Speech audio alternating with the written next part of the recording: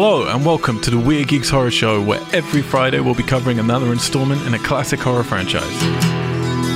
Go to weirdgeeks.com and Weird Geeks on iTunes to check out our other podcast series, social medias, Twitch streams, contact details, and news on our very own feature films, albums, shorts, and more that are currently in production for our publisher, We Are Tessellate. Weird Geeks is not affiliated with any of the rights holders of the films referenced, and no infringement is intended. In the wind's got something to say. Geeks! Geeks. Hello and welcome back to the Weird Geeks Horror Show, where every single Friday we take you through another installment in the classic horror retrospective franchise. Alex, guess what? I slowed down in that diatribe because for once we're doing a fucking classic horror show. Oh, yeah. I'm your host, Del White, and joining me throughout the entire Blair Witch retrospective is Alexander Chudd Hello. and Heavenly DeVera. Hello. That's Heavenly DeVera, just in case people are misconstruing. Yes, you have to include the Lee. But also the gap between the heaven and the Lee. How do you spell the Lee? Lee. Yeah, well, there you go. We got another guy on this podcast called Lee. Another guy. We got another participant on this podcast called Lee. So I'm going to revert now just to calling you Heaven so there's no confusion. Otherwise, people might think I'm just being descriptive about Lee. Sounds good to me. And we wouldn't want to confuse people. Okay. It's very late. Josh! Oh boy, we're dealing with the Blair Witch Project. If you're new to us, hello, welcome. Head on out to weirdgeeks.com where you can patch out to all of our previous podcasts. You can always email us through there or by typing in on your BlackBerry mail at weirdgeeks.com or fuck you at weirdgeeks.com. It'll get to us. We'll read your thing. We'll delete it. Who knows? Maybe we will email you and say, hey, why don't you come and watch a movie? Why don't you come and say Hasn't fuck happened you yet. on the podcast? You can record us a little message, email it to us, No, we'll play and it. maybe we'll play it. Well, no, we won't definitely play it. Alex, don't promise things. But maybe We'll listen to it. we'll definitely listen to it. And then maybe we can collect a bunch and do a show where we just play them all and comment back Yeah. in a one-way conversation kind of way. Yeah, I love that idea. All right. I'm quitting this show. We're doing that one. What else can you do? Yeah, you can also go to iTunes, type in Weird Geeks. Please do subscribe. Please do rate us. It makes a huge difference because we don't do any advertising. We don't do any banner ads. Patrons, and we're not going to fucking try and sell you anything that's like a, I don't know, mushroom grow at home kit. Did you tune out again? Two weeks in a row. He's just tuning. He's my right hand man. Yeah. He lifts me up. He makes me look good. He's Not- keeping I was you on your toes. thinking about the Blair Witch Project. You know what? Technically, half an hour into your birthday, I'm going to allow it. That's my gift to you, is you. patience. Thank you. We won't sell you any banana hammocks. Oh, if only we had a surplus of those. I don't even have one. Have one. Never even, I don't know, I've even seen one other than in movies. A banana hammock? Yeah, probably a good thing. Isn't it just slang for Speedo? Is it? Oh, I've seen one. Take it back. Probably worn one. I was young once in the 80s and 90s. Email us and Spicy. we'll get those pictures to you. All right, let's bring this thing back on the rails. If you're interested in Blair Witch, you've come to the wrong place. No, you come to the right place, but also go back last week because we do the lead up. If you want to know how did they get to make the Blair Witch Project, we talked about it in last week's episode, Curse of the Blair Witch. Al, you did an excellent run through Thank you. of the entire build up from when this idea was a simple seed in Eduardo's and Daniel's minds. So much foreplay was had. And then the curse, which we all seem pretty favorable about. And now this. We've made it. So let's catch up, shall we, on where we left off. We'll do a couple of tiny highlights as we go through from last week. But I really do recommend you go back and at least listen to the first 20 minutes of that. If you don't listen about Curse of the Blair Witch, then that's your prerogative. But if you want to know the full story of the Blair Witch Project, that's where you're going to learn every little detail. Picking up. No, we're not going to pick up. Alex, I'm confused, man. My brain's melted. Yeah, we're we're going to not do what we picking up. normally do. We're going to look at the box office Yeah. of that year. It's 1999, which means we're going to look at the worldwide box office. Yeah, we're going to see what the landscape is. Top 10 films and anything else that you just want to like throw in there. Well, I will say, can I say where this film came? It's your birthday, man. You can do what you want. The Blair Witch Project came in at 14 Doesn't sound great, does it? I mean, it does sound great, but like not with as a good as you gross think. of 248.6 million. Listen to that, Heaven. Wow. 248 million. That's international included. Made 140 just domestically. Yep. That's a lot of money off of a That's a big return. $60,000 investment. Yep. Big return. So, jumping into our top 10, coming in at number 10, Austin Powers, The Spy Who Shagged Me. I will actually have you know what? I'll throw in when we're going to get to our blow it stories in a minute, and I can throw in an Austin Powers story. This is the second Austin Powers, right? Yes. Okay. Are you aware of Austin Powers, Heaven? I have seen the Austin Powers movies. I'm sorry. Coming in at number 9, American Beauty. Oh, Kevin Spacey masturbating in a shower. Yep. I think that's a really great film. It is, but we're not allowed to like it anymore. I know. I was reading a thing where it was, the other day. It said that. Number 8. Is this a Bond film? The World Is Not Enough? Sounds like a Bond film, doesn't it? Yeah. Otherwise, it's just an arrogant movie. I think this was sort of the tail end of the Pierce Brosnan era. Oh, I don't like Pierce Brosnan. No? I'm just going to say. You didn't even like GoldenEye? No, I like the video game. I like That's a great video game. I like Roger Moore the least, and then Pierce Brosnan's my second least favorite Bond. Interesting. But you don't really like Bond anyway, do I'm you? not a fan of Bond. Coming in at number 7, Notting Hill. Hugh Grant, I used to Julia live Roberts. in Notting Hill. You did? Yeah. I would often pretend I was Hugh Grant and you were Julia Roberts, and it was quite the role play. No, wasn't it? Sometimes we switch roles, but yeah. Coming in at number 6, another Love role is play that food. Al and I used to do, The Mummy. Yeah, That's my you were favorite Brendan role play Fraser. too. The Mummy? Yeah. I went back and watched these recently. Brendan Fraser mummies. Yeah. I enjoyed them I know people do. I don't. at all. No, I didn't like them at the time either. I'll be honest. I want mummy films that are scary, and no one ever seems to make those. No, you didn't like the Tom Cruise Mission Impossible. I didn't watch Mummy? it. That looks scary for different reasons. Coming number 5. I want to clarify. When Heaven says she role plays mummy, are you thinking spooky Egyptian mummy, or are we talking Oedipal complexes? Edible? It depends Oedipus. on the day, the weather, and the season. Most often, spooky Brendan Fraser mummy. Like, I'd There like we to go. be Brendan Fraser and someone else to be the mummy. I like to be an Egyptian tomb. I'll Same. be the mummy in you. Someone can explore me for treasure. Number 5. Tarzan. Oh, the Disney Tarzan. Disney Tarzan.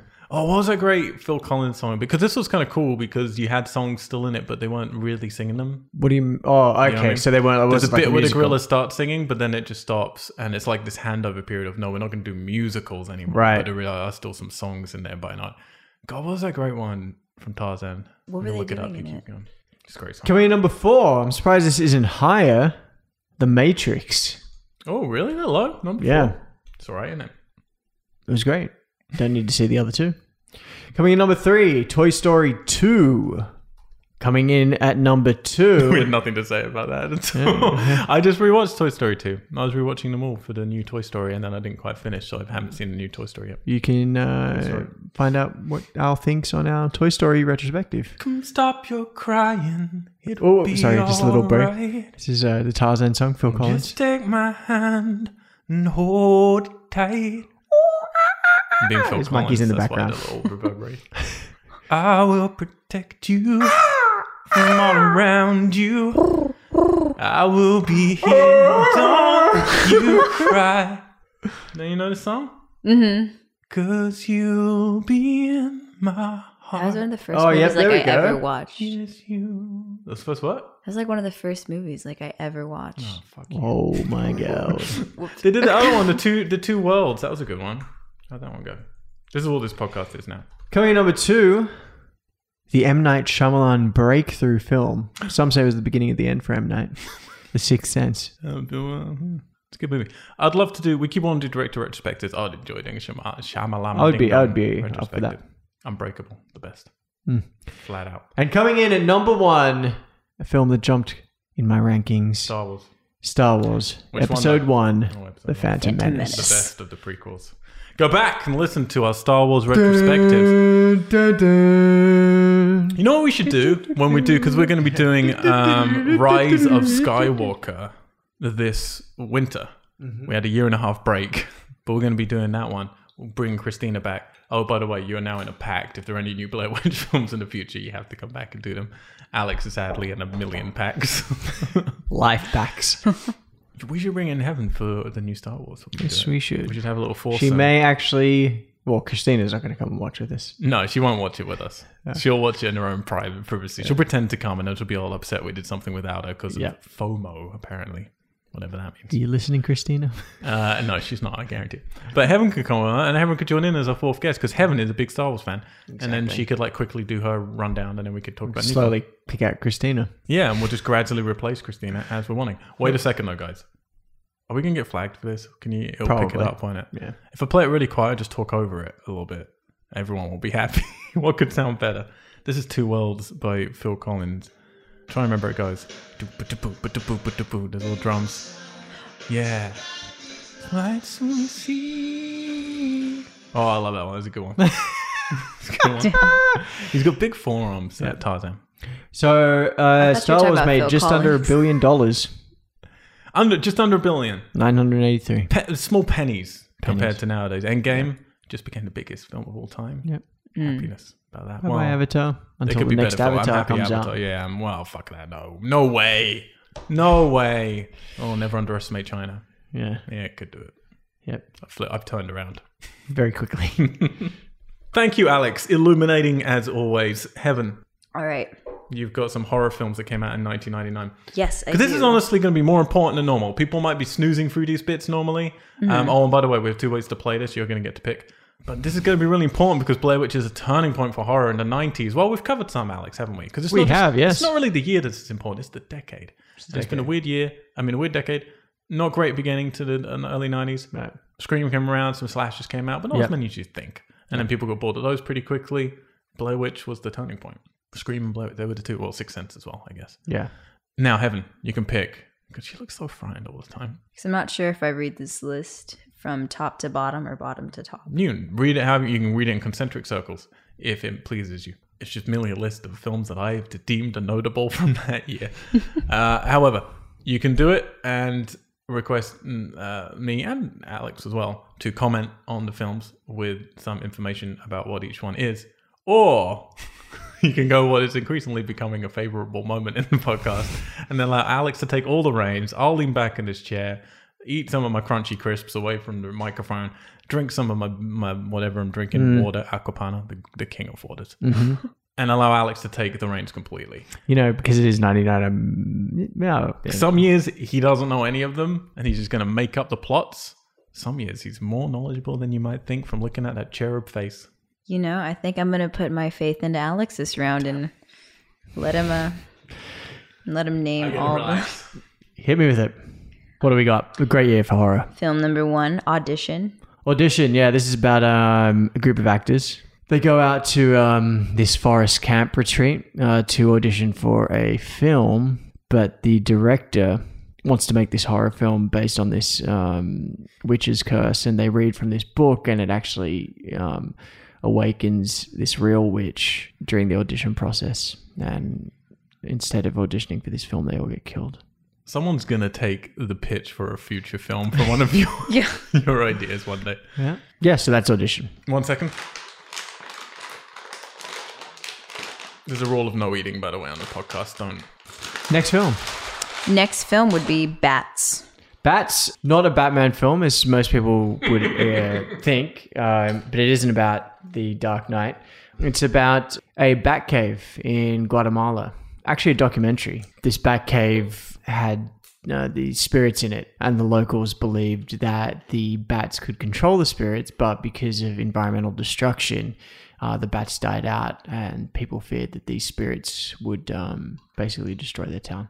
Movie number 3, Candyman, Day of the Dead. Candyman. This is a franchise we may visit at some point. I think, is it Jordan Peele's doing the new one? Who's doing the new one? Yeah. No. It's even weirder, isn't it? It's fucking, hang on, I'm going to look it up right now because it's actually being made, the new one, so we might get around to it. So Candyman, the first one came out, I want to say, in the the early 90s. Yeah, based on the story, you say Candyman 3 times in the mirror, and he appears and he kills you. It's got a female director, the new one. Kind of like Bloody Mary. Yeah, Jordan Peele's producing it. Yeah. I think we tried to play this game when we were like in elementary school. Yeah. Tony Todd's playing Candyman again. I didn't know that. This is the original Candyman. Yeah. Cool. Movie number 4, Children of the Corn. Children of the Corn. Or is this a remake? I've watched like 20 minutes. More to it. Oh, Children of the Corn 666 Isaac's Return. I thought that was a whole different movie. Jesus. I started watching the first one. I maybe watched 30 minutes and turned it off. Mm-hmm. I've never got this far in the franchise. A little ASMR for the people. What else you got for me? Deep Blue Sea. Deep Blue Sea. That's a classic. Samuel L. Jackson. Anne Heche. I think she's in that. Maybe not. It's basically about a shark, which they give a dolphin brain to. They genetically modify it, and it becomes hyper intelligent. It's that film, I think. You can't tell if you're telling the truth or I not. can't. I don't That know. one is a Hollywood's that stupid. Apparently, it was actually originally Jaws 4. Really? So if we ever do a Jaws retrospective, I'd probably put that on him. Really? I sit back. I mean, it's no different to Jaws 3D. Jaws of the Jungle. From Dusk Till Dawn 2, Texas Blood Money. Oh, I haven't seen this.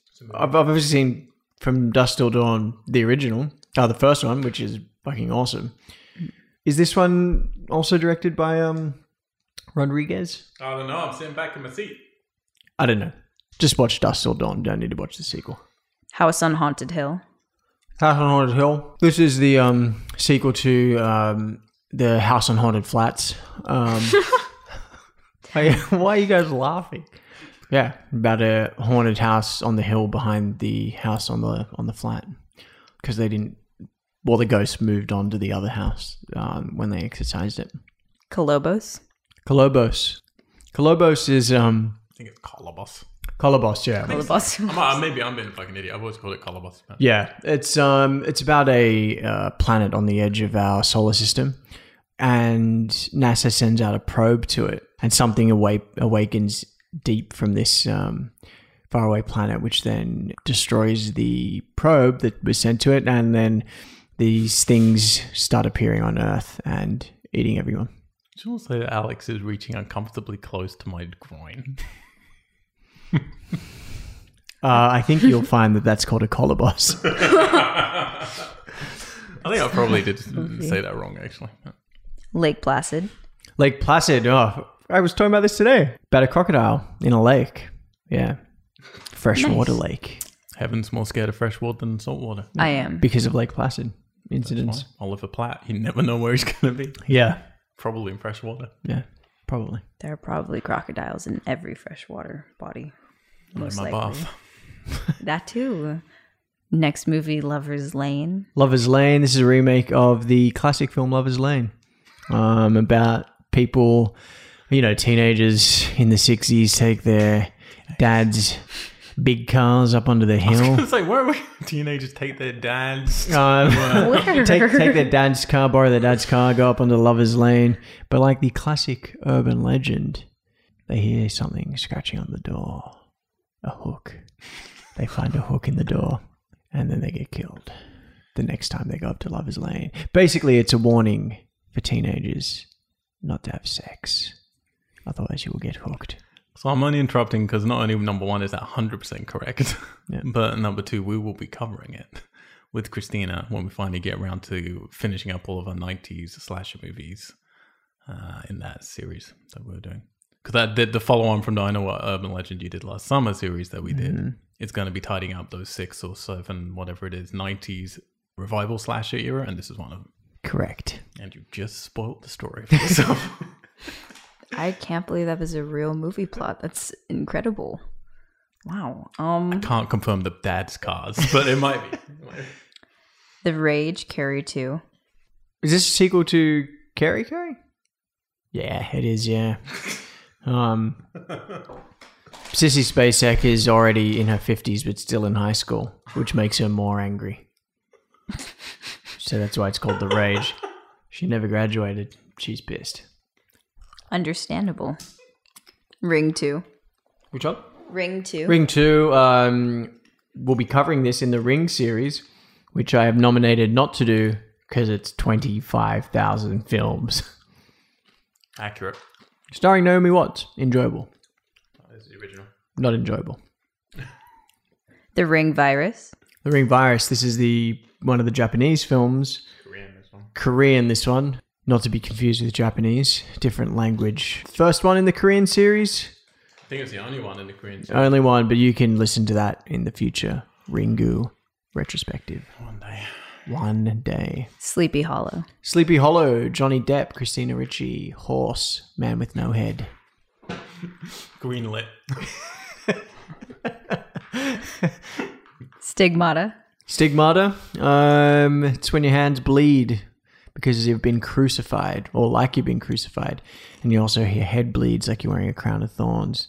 This movie is about someone that happens to. It's true. Really? Yeah. Wow. You know what stigmata is?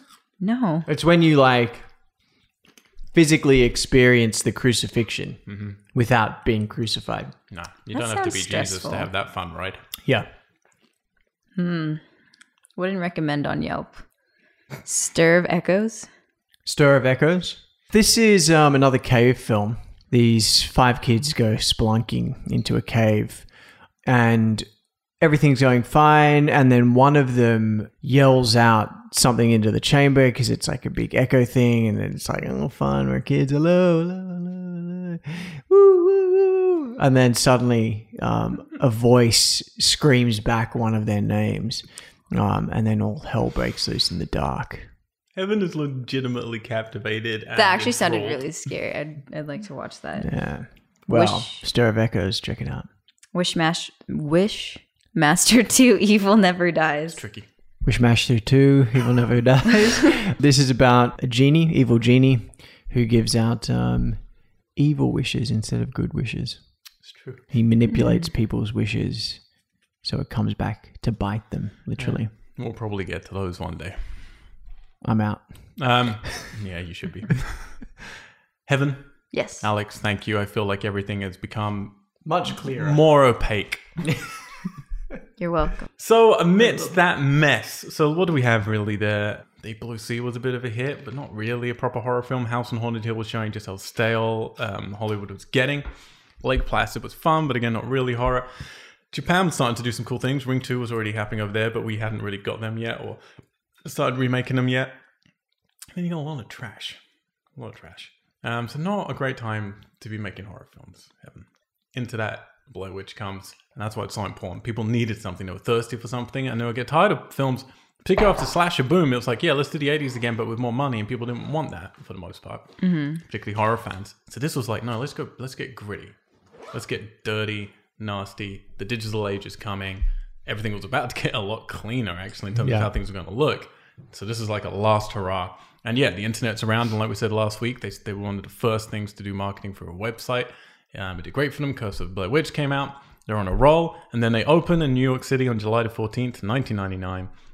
Again, the day after Josh's Blair Witch mix came out. And this was a CD and cassette, which I don't think there's actually a song in the film. I don't think it's even on the CD. It's meant to be the cassette he has in his car. So it's just a fabrication of some songs.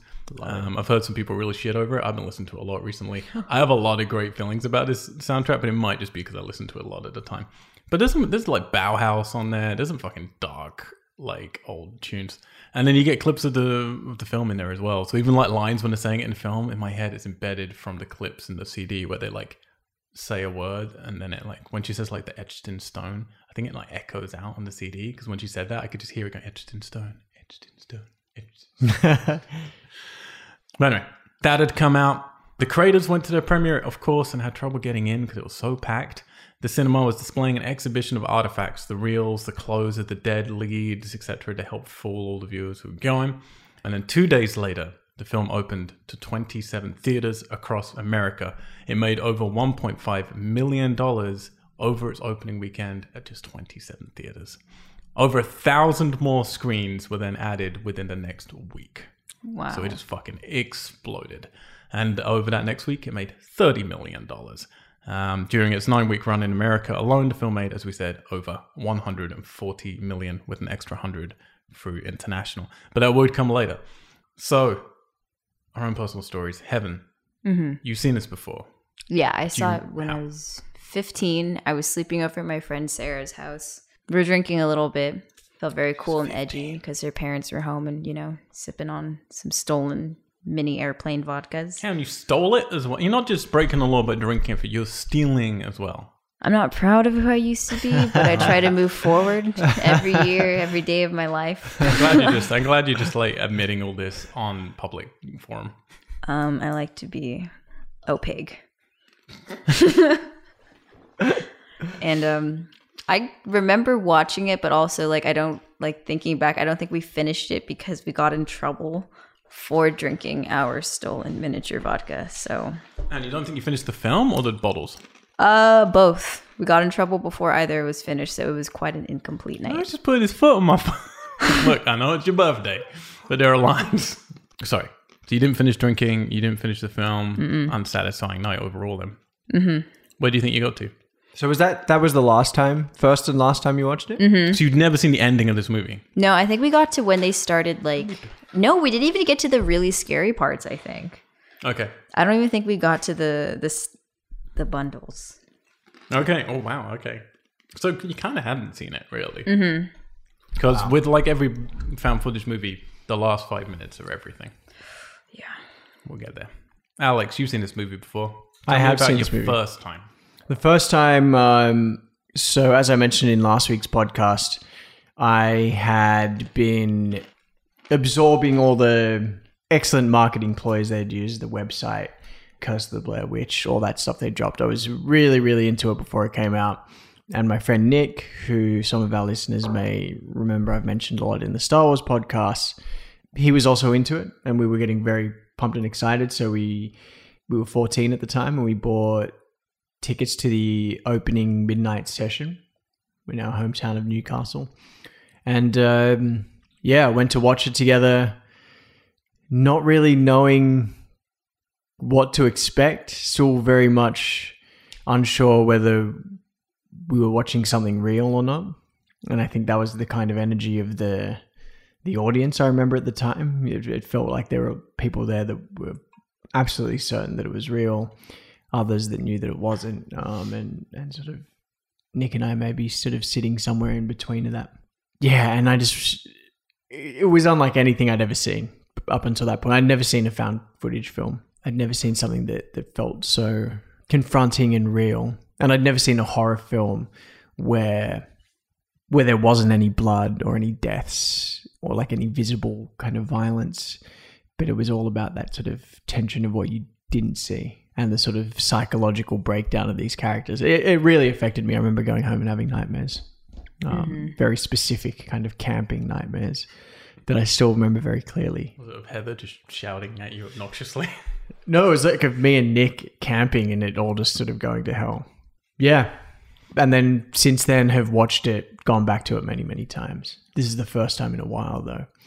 So yeah, it was really awesome diving back in. So I'm going to throw in a quick free Austin Powers story, like I said, because it slightly ties in. Now I do have to date myself. I try not to. I was in America when this came out. So I was traveling. What was I? Okay, so yeah, I would have been 19, I guess. And I had come to America with my girlfriend at the time and some friends, and we're driving up and down the East Coast.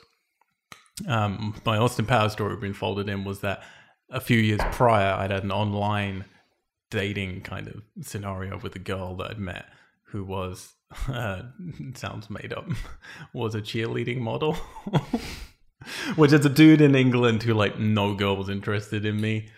I think you were one of the first people to be catfished. This was the thing. Because I was like, you didn't even think about catfishing stuff in that point. I was always like 100% whatever. And she would send me photos and just like, it was really stupid.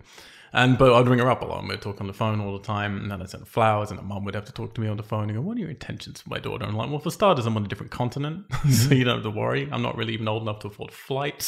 So my intention is we're going to talk on AOL, basically. And then, yeah, we just kind of drifted apart. But then I went on this trip with my girlfriend, and it had been like a couple of years or whatever. And this girl had been like, you should come and like visit me. I'm in Georgia. So we drove. I went with my girlfriend down. Well, I think we took buses and trains or whatever. And we went down to Georgia to this dirt fucking mall in the middle of nowhere to meet this girl who I actually can remember her full name, but I won't say it. which I just realized that's weird. I can remember her full name. And she was there in this mall with her friends. And I have long hair now, but I had a long period where I didn't have long hair. But I did have long hair back then. And nobody in Georgia at that point had long hair. Every guy you saw was like army shaved fucking head.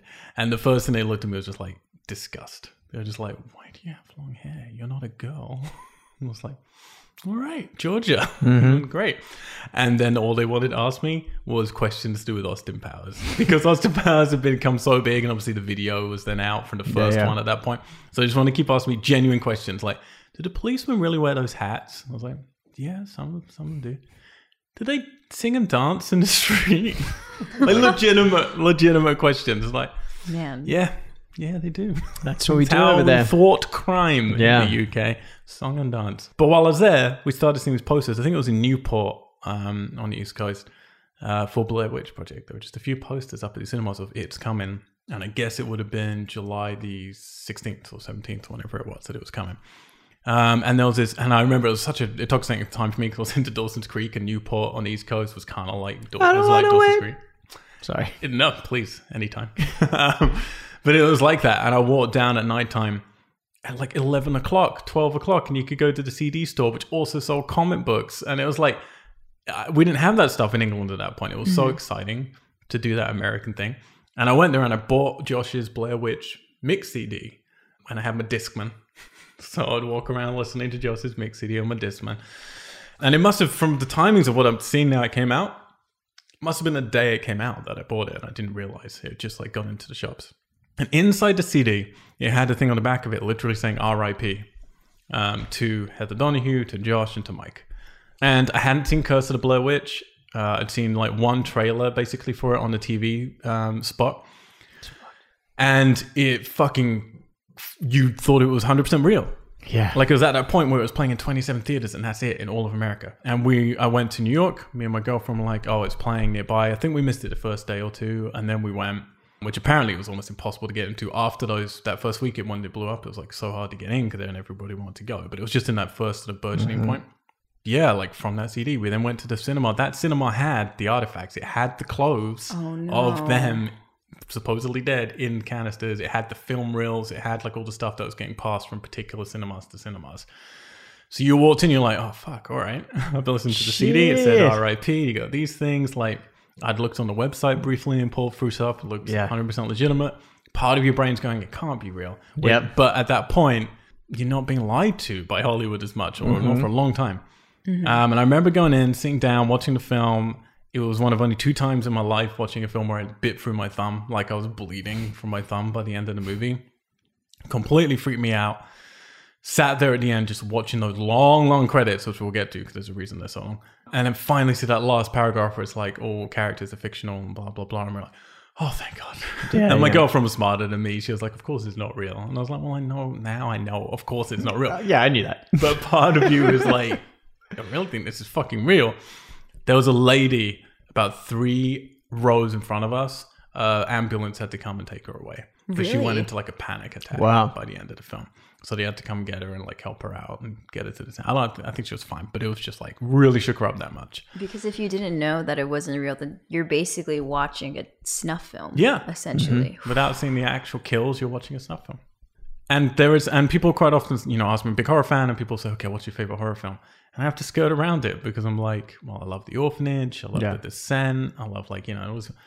But the Blair Witch nothing will ever affect me like the Blair Witch did, because you can never again see a film thinking it's real. Yeah. You can't nowadays. So that was a very particular thing to do, and it fucked me up. It really did. It was a monumental thing. And then come back to England and telling everyone about it. Oh my God, you got to see the Blair Witch. Took 6 to 7 months, I think, before it came out in England.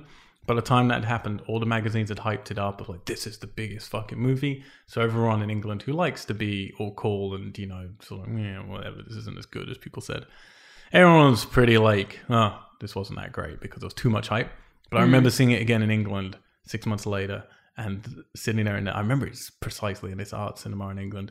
And then packed cinema with my friends. Everyone's quiet afterwards. And then one guy just gets up and goes, wasn't as scary as The Exorcist. And just walks out of the cinema. Oh my God. So you can't please people. But no, it was a really important movie for me, and I loved it. Absolutely loved it. And I don't go back to it that much, partly because of that, and partly like I don't want to ruin it. But yeah, let's get into it then, shall we? All right. We opened Lionsgate putting it out, Haxton Films, simple title card, and I loved that Heaven was immediately kind of like, you looked a little bit disturbed just by the fact the title card was shaking. Yeah, I mean, pretty The title shaky card's camera, awesome. shaky title card. Simple font. So nice and simple. When we get the opening diatribe of like in October 1994, the 3 student filmmakers disappeared in the woods near Burkittsville. And these are basically their tapes that we're going to see. And I really love how we start here because it's always tricky with the first person or found footage or whatever. Mm-hmm. What's your first shot? And in here it's like super close, out of focus. The sound's pulling in gently. And we gradually reveal Heather. And she's introducing her home. And as Alex pointed out, it could be anyone. Yeah. But who's filming her? Yeah, we don't know if it's like her mom or dad or a family member, because straight after this, we cut to her being like, hey, Mr. Punctuality. Yeah. And she's filming Josh arrive. Yeah. I never really thought about it. And it doesn't really matter, I guess. But it is weird. That they would have one shot that someone else is filming and they never just name check them or show them for a second or something. And maybe it would be more emotional if she was saying goodbye to her parents or something like that, or her brother or her sister. So aside from that moment, from this point on, each of the actors, they're all filming, right? Yes. They're all filming this. For me, that adds such a huge facet of what makes this so good immediately, because it is truly from their perspective. Because before you were talking about, or in last week's podcast, you were talking about Rec, which we covered, and that being very filmic. And, in that, we know from watching it in the credits is that the actual DP of the film is sort of turned into a character into that film. Mm-hmm. But it's someone with the technical ability still shooting it. Do you know what I mean? No, absolutely. And like even a found footage film like Cloverfield, even though it's meant to be the character's film, it's still got a cinematic quality about it. And I think here, because you're truly handing it over to the actors and you're truly getting their point of view each time it switches between them, it adds like that depth of realism that those other films don't have. It's something that, so after this film I got heavily into found footage. I watched every single one, and I was working on a website for many years that was going to cross-reference every found footage film ever made, and then it just became too many. I couldn't do it. Yeah. But I watched so many, and now it's just a repeating mistake that I saw again and again and again, and timeless. From whether it was a cheap production to an expensive production, was they wouldn't have the trust that these directors had in their actors, and the trust in themselves to control that in smart ways and then edit it in smart ways. And sure, it could fall apart. They got lucky, obviously, but they were also smart about how they got lucky. And I agree with you 100%. Like with something like Cloverfield, you need to shoot that properly because of the type of movie that is, and you're constructing how you're showing CGI effects and stuff like that. It is orchestrated. But for most found footage movies, just fucking stop it. Mm-hmm. And you have a DP. They had a DP for this, but the DP is mostly there to check a few lights for when they would get into the house or something, make sure you could see things, and to basically teach Josh how to use that 16mm camera, because it's a nice camera, which they probably wouldn't have had at their film school. And that's really what these people's jobs are. And you need the faith that they have in the actors. You're exactly right. Like, that's what makes it honest. Yeah. Because there are bits when, it's especially later in the film where it is imperfect and it is rough, but it's meant to be. And it's meant to, that conveys their shifting emotions and their rising panic, which I love. I think maybe the found footage film that I felt maybe came a little close, but then still has to bring in cinematic moments, was So Above, So Below. Is that what it's called? Mm-hmm. That had a more kind of truthful feel. I think we have a problem also though, because from beyond this point, handheld cameras are going to get cleaner and more digital. And the beauty of this point, again, it's once again the perfect timing for all the reasons we talked about last week to do with websites and to do digital. But we have one digital camera that's color, which is just good enough and just grainy enough. Not grainy, but like digitally. That it's got texture and it feels spooky, but you can see. And then the other one is an actual 16mm black and white camera, which it doesn't know how to use perfectly. So there's points where it's not exposed right or it's too out of focus. You know, I have to take back what I said my first experience with Blair Witch Project is earlier. And I guess this reminds me because my mom had one of those old school handheld cameras with the cassette tapes. And my first real experience was I found a video, I think maybe like elementary school or junior high, of her and her friends running around at the park outside my house at night trying to recreate scenes from the Blair Witch. No way. Yeah, and I think I have the tapes up in my apartment. What? Yeah, That's so cool. that was like my first like experience with Blair Witch Project. But even like I got videos of that too. those like Of me. old school cameras, like or Naked even in the woods. Yeah. like it's different, like the graininess. Yeah. Yes. No, absolutely. Like, and it's a real. There's so many things to make horror hard now. I was talking about some with a friend last night, but it's so phones are such a big thing. GPS is such a big thing. There's so much stuff which is just like ruining horror. And honestly, the found footage is digital. It's like the cleaner things get, the harder it is to really make things look spooky. So this is such a perfect balance to film. And I think they chose the right two cameras. It's so nice to have a clear, here's a color one, here's a black and white one. You understand who you're with throughout the whole film. So so we're introduced to her home. She's got books about survival. So we're learning, okay, she's done a prep. She's all proud. She's energetic. And again, you've got to imagine this if you hadn't seen Curse, but having seen Curse, it gives a good background, I feel, to understanding these characters a little bit more. But it goes really fucking quick. Because then Josh turns up a 60mm camera. They pick up Mike immediately. And then they're in the supermarket. We got like humor straight away with like the marshmallows and stuff like that. There is a surprising amount of humor throughout the film, or like lighter moments, which is necessary. You need that buoyancy and just to make them feel like people. Yeah, and then they are interviewing people within 2 minutes of this movie starting. Yeah, they're interviewing people, and I never noticed before how breakneck the editing is at the beginning. They don't really give you time to understand these characters. They just fucking go straight in, and they're like, you're gonna have time with them to figure them out as we go along. Yeah, which is really cool, but just surprising, I find. Yeah, I was thinking based on what you told us in the last episode about the original cut of this film and how it was much longer. 2.5 hours. Yeah, and I was like thinking about that a lot in this sort of opening of you can imagine how much they had chopped it down. It's brutal. Like it's like speaking to someone who's had pain over trying to edit. I can't imagine editing it down as brutally as they do, but it's absolutely the right decision. Because it just gets you straight in and gives you this nice quick like moments, just a little, and you feel like you've just like you grabbed someone's camcorder and they weren't thinking about what they're actually shooting. You just feel like you're just getting these tiny little moments. And I think because with the build up to the release of this film, you know, the audience knew that it was about 3 missing people and their footage that was found. So I think with how this movie was built up, I think there was a sense, even for an audience member, with that, like you kind of want that momentum of like, get to the woods. We want to know what happens. Yeah.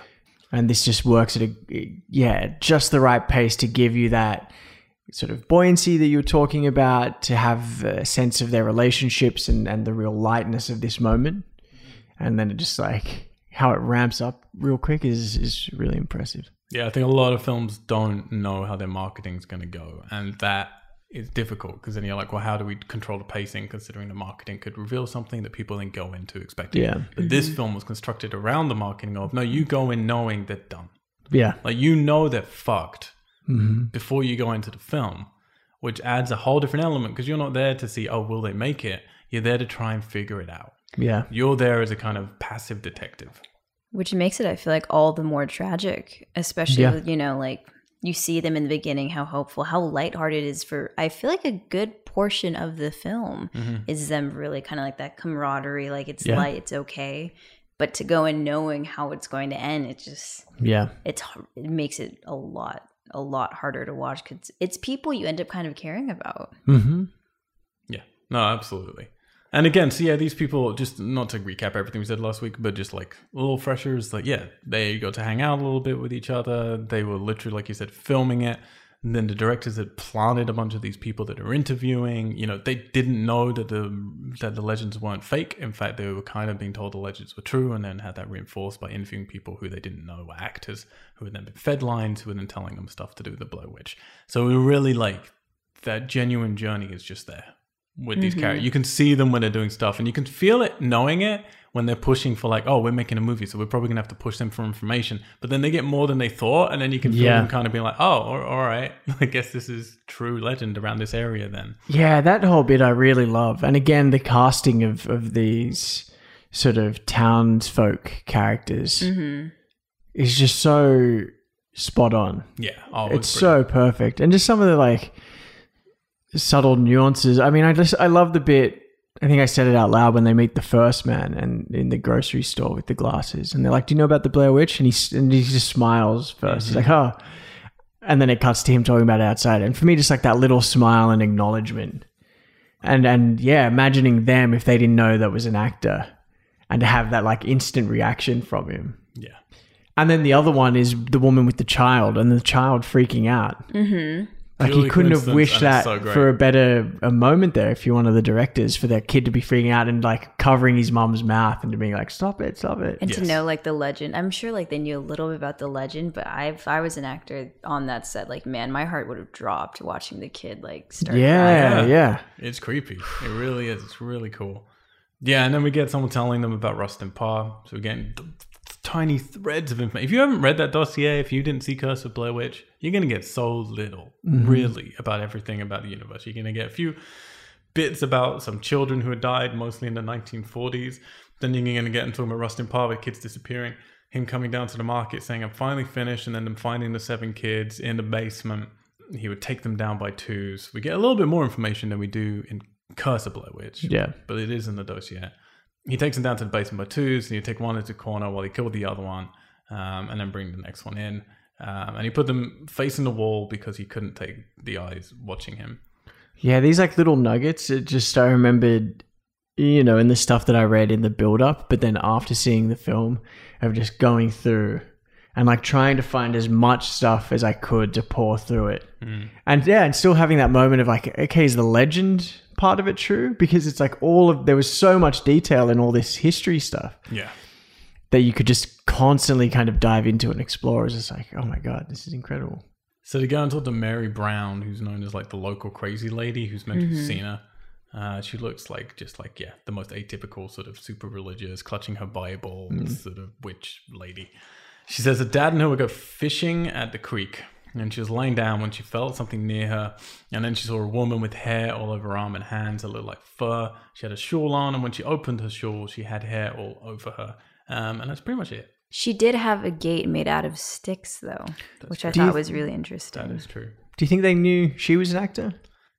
I think, but this is the thing, you got to think about their mindset, and it's very hard to tell, but they must have presumed some were actors, but just maybe not the amount. Like, and someone like her is like, yeah, she seems a bit actory.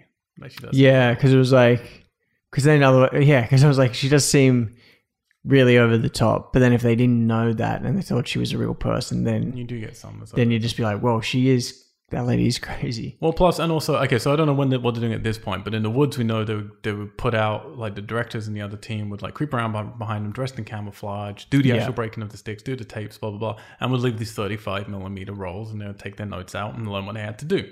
But here, like, when they hear about Mary Brown, you just then cut and they're going there. For sure, they've been told, oh, you should go check on Mary Brown. Yeah, so because that's what I was thinking as well. In this part, you know, how much are the directors with them through this? Mm-hmm. This whole, like, town part? Are they, like, literally with them and guiding them through? Or is it the same as in the woods where they were like, okay, here are your points. Yeah. Do this. Because also the bit when she was doing the documentary part, introduction at the cemetery, and I was like, okay, was all that dialogue written for her and she memorized it but they still filmed it, or did she like write that herself and improvise it or whatever? Because everything else in the woods that's all it's improv like then again, around they might be fed something like this, you know, like given certain beats. There's definitely a bit we're going to get to later that's always been one of my few problems with this movie. But yeah, no, they definitely were ad-libbing. I can't imagine. So, you know, like the amount of paranoia they had already going into the woods. Because if they're wondering, they're like, oh, we know we're doing a movie, but then suddenly they don't know who's an actor. And that's an extreme thing to feel when you're like, how far does my director's reach go? And then I feel like you'd start doubting yourself. Yeah. Like, I can't imagine like going into it and being like, I don't know where the line begins and ends with this work I'm doing. Which is important because, as we said last week, this is all going to be psychological. We've got a producer who was used to being in the army. They're purposely going to put them through or try to put them through a week worth of basically stressing them out, giving them directions, taking away their sleep, taking away their food, taking away their water, and then getting them to a point where they're going to crack. And yes, we're going to see that's crucial because you can't fake that kind of like, even if you know in your brain, well, I know I'm fine. I know there are safe words. I know I can get out. You're still gonna have a mental effect on you for sure. This is really like a last straw, not only for that kind of like nitty gritty like film era, but also for what you can make your actors do and like how you could like run your film set like that. Damn unions. You couldn't. I feel like you couldn't. You'd have to get them to sign some serious waiver forms first. You couldn't do it under normal union rules. No, it'd have to be non-union completely and then get them to sign very particular things, which I presume they did with this. And to be clear, they did have not just the directing team around, but they had close by other people who could come and rescue them at any point. And also to be clear, they were never that deep into any woods. These weren't deep woods at all that they were really in. Yeah, you can kind of get the idea of that. In some of the shots where it's just like the clearing, and and it's like you can see sort of clearer paths, and it's not that dense. Yeah. It's anyway, Mary, they're discounting because she said she was a ballerina, a scientist, a novelist, I think. So they gotta hang out at a motel. They're having beers. Heather just won't fucking stop talking. She's so desperate to like be cool and be a part of like the gang and be the like I'm the leader, but you also have to like me kind of thing. And she's been mocked a lot as like incredibly ingratiating and annoying in this film. I always didn't, I don't know if like is the wrong word, but always appreciated her character. I think it's a great character having this. But this time I must say at the beginning, I was like, can you just stop talking for a second? Yeah. I mean, she's the one in charge, isn't she? There were some moments watching it this time where I was thinking more about the acting choices. And if you're in a position, and from someone who's had a lot of improv experience and done like improvised theater and stuff, of moments where your natural instinct can be to fill, not trusting the space and the silence, so you fill it with words. And sometimes those words can be meaningless, or they can overlap over people, or it can be unnecessary, and that comes out of like an instinctual fear of like needing to fill the gap. And there were moments in here where I was like, maybe the choice there wasn't to speak, or maybe she didn't think she was being annoying, or to give it a breath. But yeah, I mean, overall, I certainly didn't find her annoying. But yeah, there were moments where I was just like, interesting choices. Comes out. I mean, a lot of it comes down to the editing, and it's a difficult thing as well because that's always the balance with the editor and the director and the actor. There have definitely been, and I'll never say names to things, but there have definitely been people that I've worked with where it's like you have to work hard with the editor to make that work, and you can make them look amazing, and you can do the vice versa. You can take an amazing performance with an actor and make them look like shit, And I feel they did a right job here, whether it's intentional or not. I like her being annoying, to be honest. Like, she does annoy me, and I like that because it takes you on more of an emotional ride that they aren't. Because to be clear, I don't love the other two either. Like, they're a bit bro-y here in this scene in the motel with their beers and like the way they're interacting. But they're just a bit less in my face. And I mean, it all feels very sincere anyway to the Curse of the Blair Witch and how they're described in that documentary. Well, and what's weird is that we don't learn in this how they even really, why they're working together. None of them really seem to like each other that much. Like, it's a strange dynamic from the beginning, which I think is an interesting choice, that they don't give any lines of dialogue to do with school or to do with a class that they're in, or something. It's all they've rented this equipment. Is what we're going to learn later. Yeah. It's interesting though that, their relationship, at least the way we could perceive it, only exists within what we're allowed to see within the realm of what they filmed. And when you're like at a film school or something, even if you don't really know something, you're like, because I think Josh had one line. It was like, "Hey, I didn't bring you here for this, man." Like, he's clearly bringing like him in, and like they're all like teaming up for whatever. And also going to like what, thinking of Heather's annoying. I kind of like, I was also irritated by her, but in a way of that made sense. Like she would be the one to be like, okay, we got to like over talk and explain to like counterbalance them being like broy. And it is hard. Yeah, she's the only, there's only two of them, but she's the girl in the two guys situation, and she's going to be in a tent with them, and all. She's got to like affirm, I'm the leader in this and I'm strong. And like we said, the actual actor, like we said last week, brought a new hunting knife with her just in case. And this was the first time we were seeing this film, and I kind of, and again, because I'm getting older, but it's the first time where I've watched it, I'm like, man, they're so young. Like, she looks so young in this film. And when I first watched this film, she seemed like an adult because I was in that age bracket, And now it's like, no, I feel they're so much more vulnerable because they look so young. But yeah, so the interviews in Fisherman by the Creek, I fucking love this scene. Like, this bit's great. Of my favorites. Yeah, these two different cantankerous bullshit. guys. I love one of them just go, damn fool kids never learn. And he's the harbinger of doom. Like, he is the classic archetypal, like person from a slasher film who tries to warn them. But then they always play it right. The directors always do it right of like, let's diffuse it constantly. We'll plant these things in your head, and then we'll have someone else being this part in your head that's telling you the cynic, Yeah. So you play both constantly. You could have missed it too, him saying, you damn kids never learn if you weren't like listening. It really was, because it's really like sort of a throwaway under the breath comment as he turns around. But it's also weird because it's like, have other kids gone missing then in this area? Who else is? Because we get no information about something else bad has happened, but maybe other kids have. So they learn about Robin Weaver, who wandered off into the woods and 3 days later appears on her grandmother's porch. And I love how they make these things creepy, and really when you say it out loud, it's like, nothing really that bad. But then she was talking about an old woman whose feet who never touched the ground. So we're bringing that back in from Curse, but from a different source here.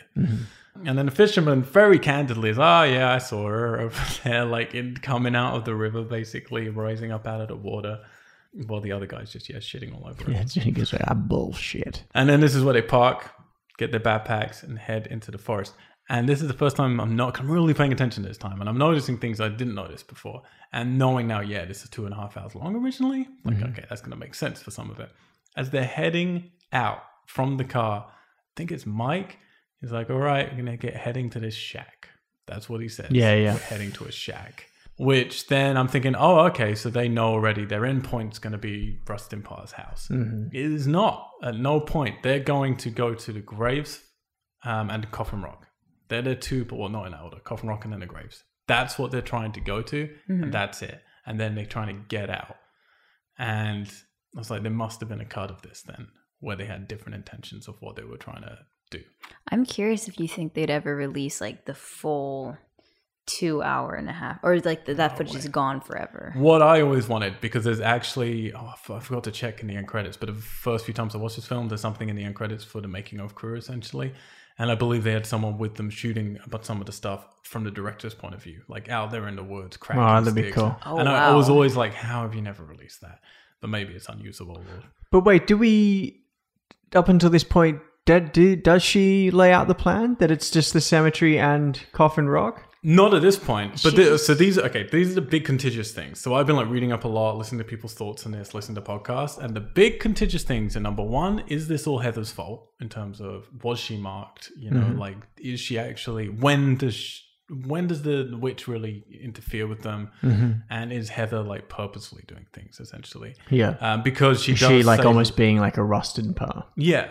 And because she says that she's like mapped it out and don't worry, this is a planned out trip. But that would mean you've already done this. You've come out and you've looked at these sites before bringing people to film it. So it's like, has she been here before or not?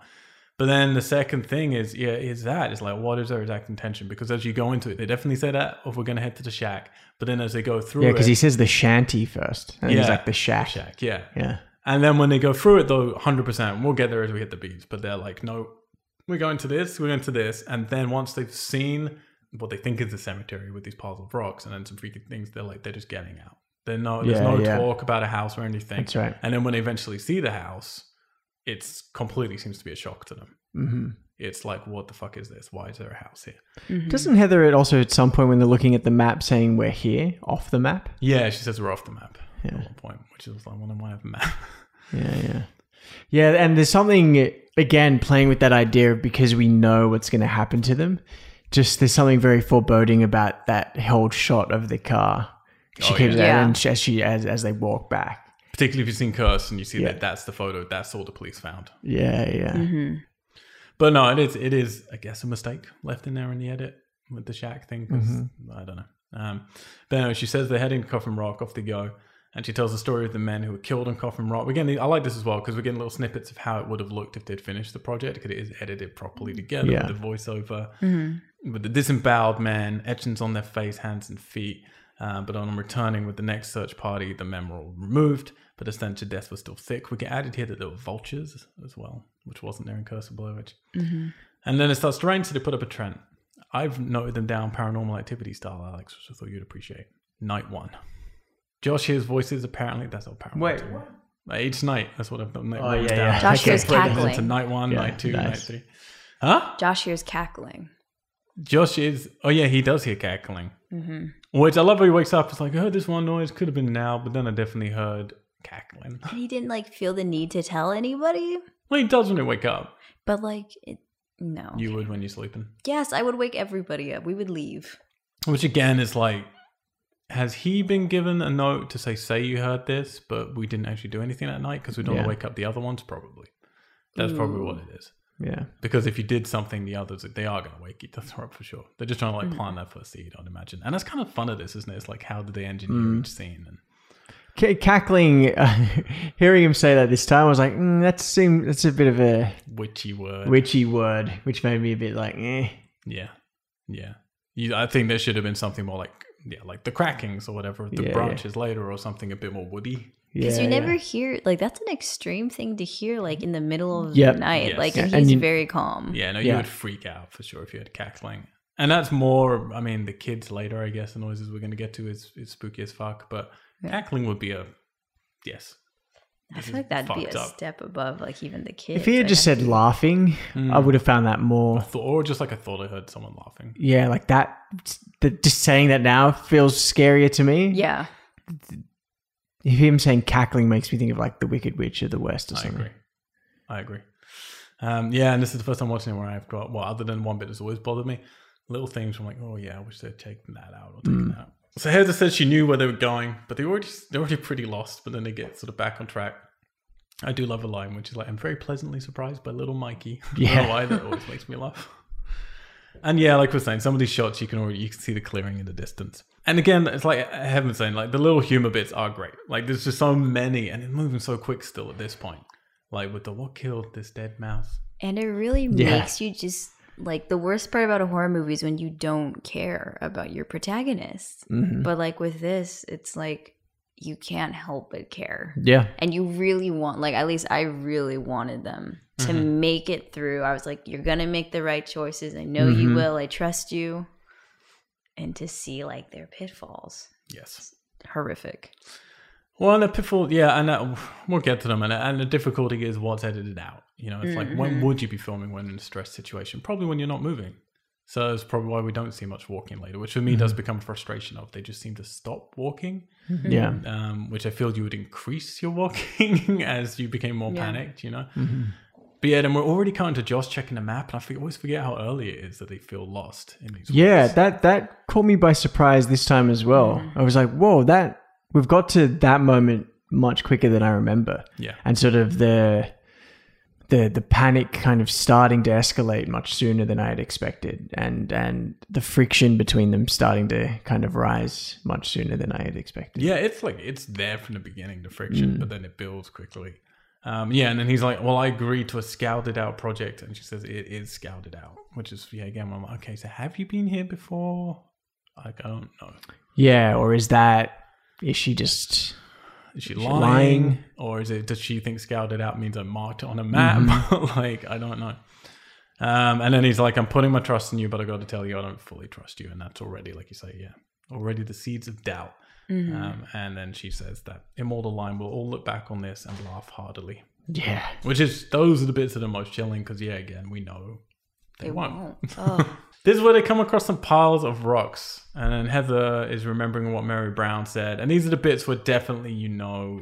Is that, sorry, just to rewind, is that where Mike already says where he first asked her to stop filming, where he says that line, we're not making a documentary about us getting lost. I think so, yeah. We're making a documentary about a witch. Yeah, and then because then she says the line about, don't worry, we'll be laughing about this. Kind of stuff. Yeah, I loved that whole sequence and those lines. Yes. Yeah. But yeah, it's just so quick how we get into it. Yeah, so to come across these piles of rocks, which are like all over the place, sort of like a little Indian burial ground almost. And Heather's remembering what Mary Brown said about a pile of rocks from the Bible. And this was weird because we don't get that scene. So we didn't get Mary Brown saying this stuff about a pile of rocks from the Bible. So it's kind of weird for her to be recalling something that the audience didn't get to participate in, which is definitely an odd choice, but fine. And then there's 7 pile of rocks, which this for me is the first time where I'm noticing all the repetitions of 7, from the 7 men on the rock, from the 7 children who were taken to the 7 piles of rocks, the Burkittsville 7 that we're going to get to next week. So yeah, there's a lot of repetition of 7. And then they go back to the rocks at nighttime to get some more shoots, which is, again, kind of funny because, like, what do you think it looks like? It looks the same, but darker. It's funny, yeah. But then Josh is the one who knocks over a pile of rocks. And the problem is they don't even show it that clearly. You have to kind of put it together from where they're standing with the colors of the cameras. And then Heather tries to reassemble the rocks. But presumably that's it, right? So, like, again, when I'm looking at people talking about this film, they're talking about when does the witch decide to take them? Are they really lost up until this point? Is the weird shit happening? Or is it all fine until that moment he knocks over the rocks? Is it just when Josh does that? Or, again, this is the thing, Curse of the Blair Witch. Seeing that Blair Witch sign in Heather's hair makes you feel like, no, she's been chosen for whatever reason and is literally bringing these people to, whether it's Rustin Parr or the witch, or Rustin Parr under the witch's control. I think also in Curse of Blair Witch, you remember like the woman who was like against the police officer, the woman who had written the strongly worded letter. She said, they approached this with no respect. Yeah. And I think, the way they were going and like, oh, it's a myth, like there wasn't a lot of respect in it, which maybe could have also been like another, like, I think they were playing with dangerous territory even beginning. Like from the second they stepped foot in at Coffin Rock, I feel like that's when they started retracing the steps and like really getting into her territory, it was over. Do you think that they're pretty much fucked from the moment they go into the woods, basically? Yeah, I definitely think so. I don't even think, maybe this is an unpopular and controversial opinion, but I don't even think it's Heather's fault. I think it's, when you look like the search parties go in, they don't know what they're going, but they wander into the territory and they all get fucked. I think it's just like the witch is in her realm, and once you enter that, then like, and especially enter with the air of like project, or you're going to exploit it, or without, the real knowledge or respect, then she's going to come and rock your shit. Yeah. Oh, I don't want to rock in my shit. I've always felt that way. I've never blamed Heifer. I never agree with those things. And I agree with you. It's just like, no, you're in the woods, so you're fucked, basically. But again, those fishermen aren't fucked. So it is, maybe to do with the disrespect, whatever. But the curse does add that. Like, honestly, just that one thing in her hair, which may have just been done as a cute little nod for them of like, here's an Easter egg. But it means a lot. But then also like the stuff in the dossier with the story about the mom giving her diary to a psychic, and the psychic then essentially saying that Heather was chosen, kind of not conjured, what's the word, like called the witch, basically. Yeah. Well, and I do think one of the main reasons to dissect it is what we're going to get to with the next films, because we're going to be dealing a bit more with that legacy. So it's just interesting now, and Heaven, I know, hasn't gone there yet. We'll hit the next proper movie, I'll say, not next week's, but after that, and then the final movie we'll be covering. But definitely when you get to the final movie, it's interesting to circle back to this movie and see, and I don't want to spoil too much because it's going to be tricky for me and Alex with this, but I do want to point out a few little things in this one which potentially, do they work considering where it goes, and was that effort to plan originally? I was trying to think to the new one and connecting some of the dots. So we're going to try and do that without spoiling it, but we can definitely talk about it for the people who know, who have seen that and are listening. We can like point out a couple of bits because there are definitely a couple of things. And we're going to go there now with Night 2 because we get to see it this time, the actual night, and we hear cracking in the distance, and it's coming from all around them. And that's pretty much it. But it's a very beautiful, spooky scene. You can hear that, like the massive like cracks. Going to go straight to it because Blair Witch 2016 Not going to say what, but we get an explanation for those cracks. I can't remember. Okay. Are you going to explain it? I don't want to spoil it for Heaven, and I don't want to spoil it for people on this journey film by film. But I just want to say, for me, I was then going, okay, is it scarier or less scary with the explanation that I now am watching this with? You know, the new information in my head. Where before it was just like, I don't know what this noise is. It's the woods. And I had that. And from Curse, you have that cool sentence of she controlled the woods and the animals and all this stuff. I like that. I don't think they're necessarily going for what we get in Blair Witch. That's what I'm going to say. I don't think it's scarier. I don't. I think What in the new one, the explanation for it. I think it slightly diffuses it when I watch this film now and I think about what they're telling me some of these things are. I just need to look it up because now I'm just going to bug me because I can't remember. Okay, we'll talk about that. Honestly, I didn't know it was twigs cracking for a long time. For some reason, I thought it was someone hitting rocks together. I think some are. Yeah. I think some of that That's as well. also happening? Yeah, I think both are happening. Horrible. Yeah, because I can't remember, that is still very affecting for me, that whole moment, and hearing those, and the fact that she's like, it's all around us, and you do get that sense from the audio that it's not in one direction, and it's just like. I wonder how many like PAs they had out there in the woods, like cracking rocks together. Oh yeah. I just wrote it out for Alex. Sorry what it was. Now he's looking slightly disappointed. Yeah. That's right. All right. Next day, it's raining. Josh says he thinks the sounds were... It's so different. Yeah. It changes that whole scene, doesn't it? Yeah. I wish people could see your face right now. Josh says he thinks the sounds were someone fucking with them. And then we do get the final line. I don't know. Have you ever seen Deliverance? So he's basically saying, yeah, some of the people from the town are pissed and are out in the woods fucking with them. But he doesn't like it because they're pretty deep in the woods. So anyone who's that determined to fuck with them, you don't want to mess with. He also said that whatever it is, because he was like, I don't care if it's people or whatever it is, I still don't want to mess with it. It could be a fucking bear, you know? It's like, that's what you'd be worried about in the woods initially, at least. Yeah, so they're heading back out of the forest to the car. And I don't know if I'd noticed that originally or in my other viewings. That very early, there's like, no, that's where we're going. Yeah. Like, we've been to Coffin Rock, we've interviewed those fishermen, we've seen some piles of rocks. Let's go. We're done. We've heard some cracks. Fuck that. Let's go. So they're trying to go very early, never hitting the shack, never talking about it again. So that clearly was a mistake in some way. And then they're already getting pissed with each other as it's taken longer than it should. Mike's starting to shout. They're worrying about getting their rental gear back and stuff like that. And then we hit night 3. Cracks again. And this is the weird thing for me because I'm noticing, Heaven, you're getting pre-spooked. Yeah. Oh, yeah. Which makes me happy. That's Alex, excellent. does this affect you still, this film? Yeah, it does. Not to that extreme anymore, I guess. And I think this time I was deliberately taking a little step back because I just wanted to kind of concentrate and focus more on the production side of it and their choices as actors as far as what they were fed and how they were reacting to circumstances that they were put under. So I was trying to think of that a bit more. But yeah, I mean,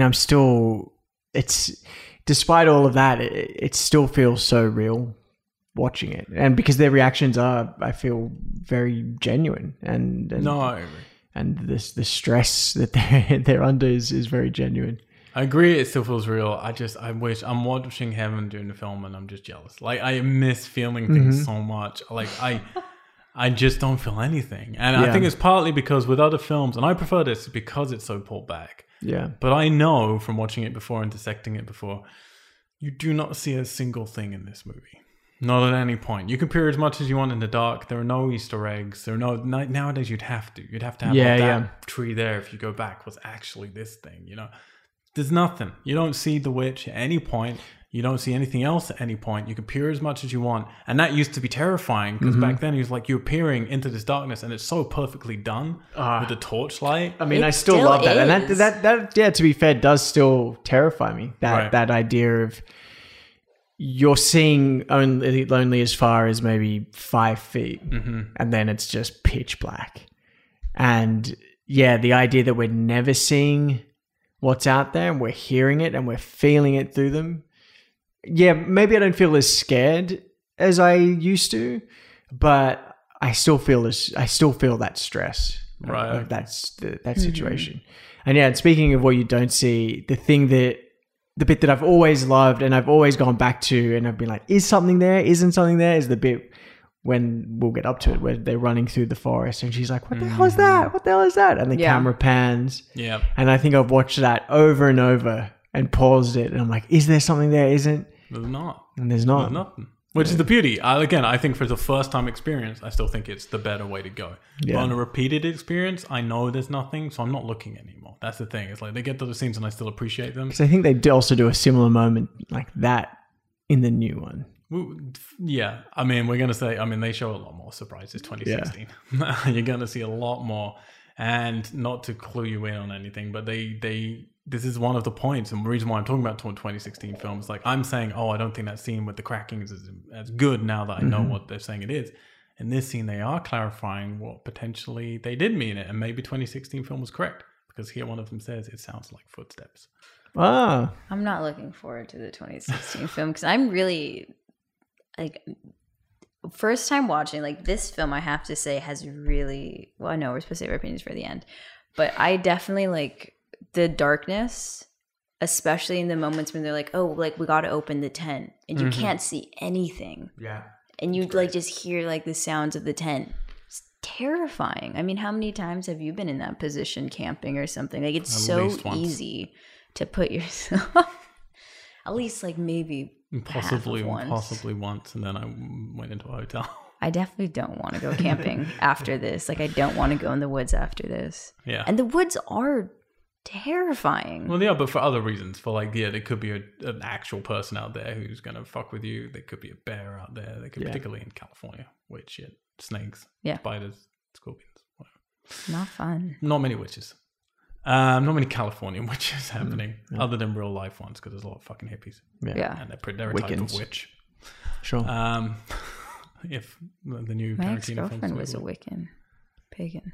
There you go. Yeah, they wake up. There are piles of rocks outside the tent. Again, they didn't know this stuff is happening. This is genuinely the directors and their team creeping around at night, putting things in. They have to be so quiet. It must be a lot of fun. Yeah, because I mean, it must have been quite a challenge doing that quietly because I can't imagine how they would have had a peaceful sleep. Yeah, you just the cracking leaves of them walking. And maybe one of them did wake up and hear something, but they're setting up stuff, so I have to. But in part of you would still be on edge of like, maybe it's not the directors and maybe it's someone's outside our fucking tent because you wouldn't know what if something overlaps with what we're doing. Yeah. 3 piles of rocks. This is also when, what is it? No, I don't know if it's like the same time when they're like, is this the 3 a.m. when they're up at 3 a.m.? Not yet. Not yet. No, okay. It's just night 3. We'll get it. But yeah, 3 piles of rocks. So again, we've had like the 7 before for the kids. I think there were 7 people on the rock from Curse of Blair Witch. They don't say it in this film. And then 3 piles obviously for each of them, which is now saying you're all marked, essentially, isn't it? Yeah. Like, doesn't matter. Josh will be first, but you're all marked. And the map is lost. So they decided to just keep walking in the same direction. Seems fair. Let's all go south. We don't get any even spinning compasses or anything like that. No. It's just like, which you think would be a no-brainer. But I don't even know if they had a production to do that. I have to say that. Oh, go ahead. No. Just is that another thing from? We'll get a lot of things in 2016. Oh, jeez. I have to say, like that moment, because like I didn't know that they lost the map. Right. Like it was done, but like, are we at that part yet? Where they realize the map's like gone? Yeah, they realize it's gone, but we haven't had the mic bit yet. Okay. Wait, never mind. Oh, is you on the mic bit? Okay, we'll get there in a sec. There's a nice balance, I feel, always in this film of if 2 people are pissed, one of them isn't, which is how real dynamics work. Yeah. Someone always suits up to be like, I'll keep everyone together.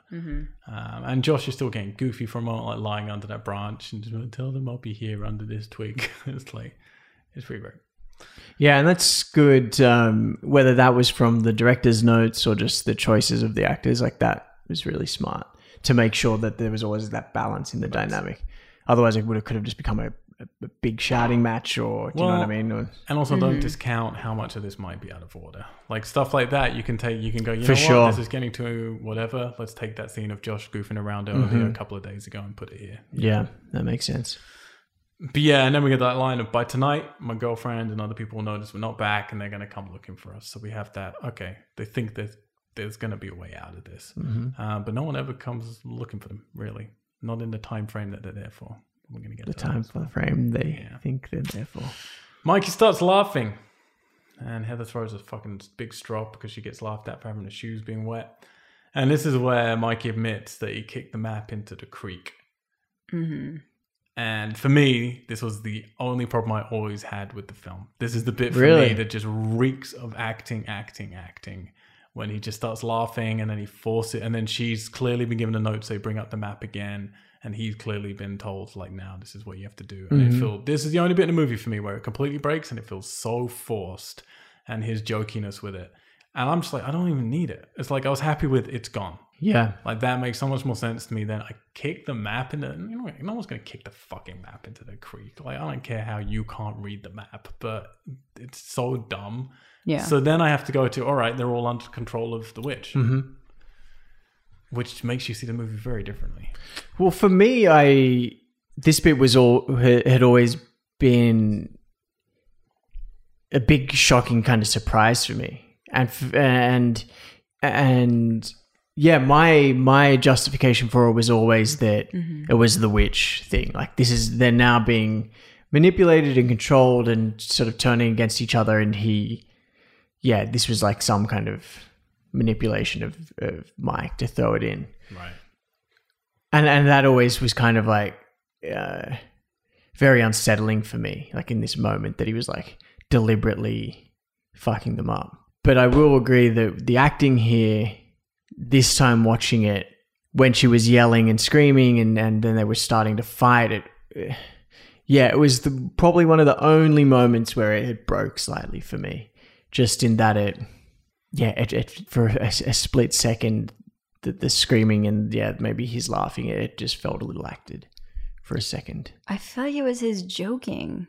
Like it was like the same thing, like something about like the laughter. It's so like, you're right, it's very active. The kind of like I'm like hysterical that I'm gonna reveal this thing, but I actually like it was really because she was fine. They were all fine. Like she was still holding it together. Like everyone felt really it could work. Like we can make this happen until that point. And when she starts screaming and having like a breakdown, part of me, like I was like, I could see why you'd freak out because you're holding it together. Yeah. You thought you had it in control, and then suddenly it's completely taken like out of your control. Yeah. Irrevocably. I mean, I don't think no one should kick a map. Like that was dumb. He should just be like, I'm the one that left it. Like I dropped it. Or something like that. But it was the phrasing. But I don't know. After that too, like the camera seemed to like, because it felt more continuous, like the way they were shooting. Or it didn't feel so like start and stop, like these shorter scenes. And after that, that's when it was like suddenly like, oh, they're all silent. And then suddenly they're in a different place. And like, it's very cut up after that. Yeah. Which again might be more real. Yeah, you're getting more stressed. You're going to shoot less. You know, she is using it as like they very much let us know later as a way for her to deal with what's happening. But you would use it less. So it does make sense, but it does also get a little more jarring. Yeah, for sure. Yeah, that is cool though. With those jarring cuts, that when she does turn it on, you do have those moments of the other two just being like, "What the? Why are you filming now?" Yeah, like, and then and kind of understanding that there's been a passage of time that's passed, and they haven't gotten any closer.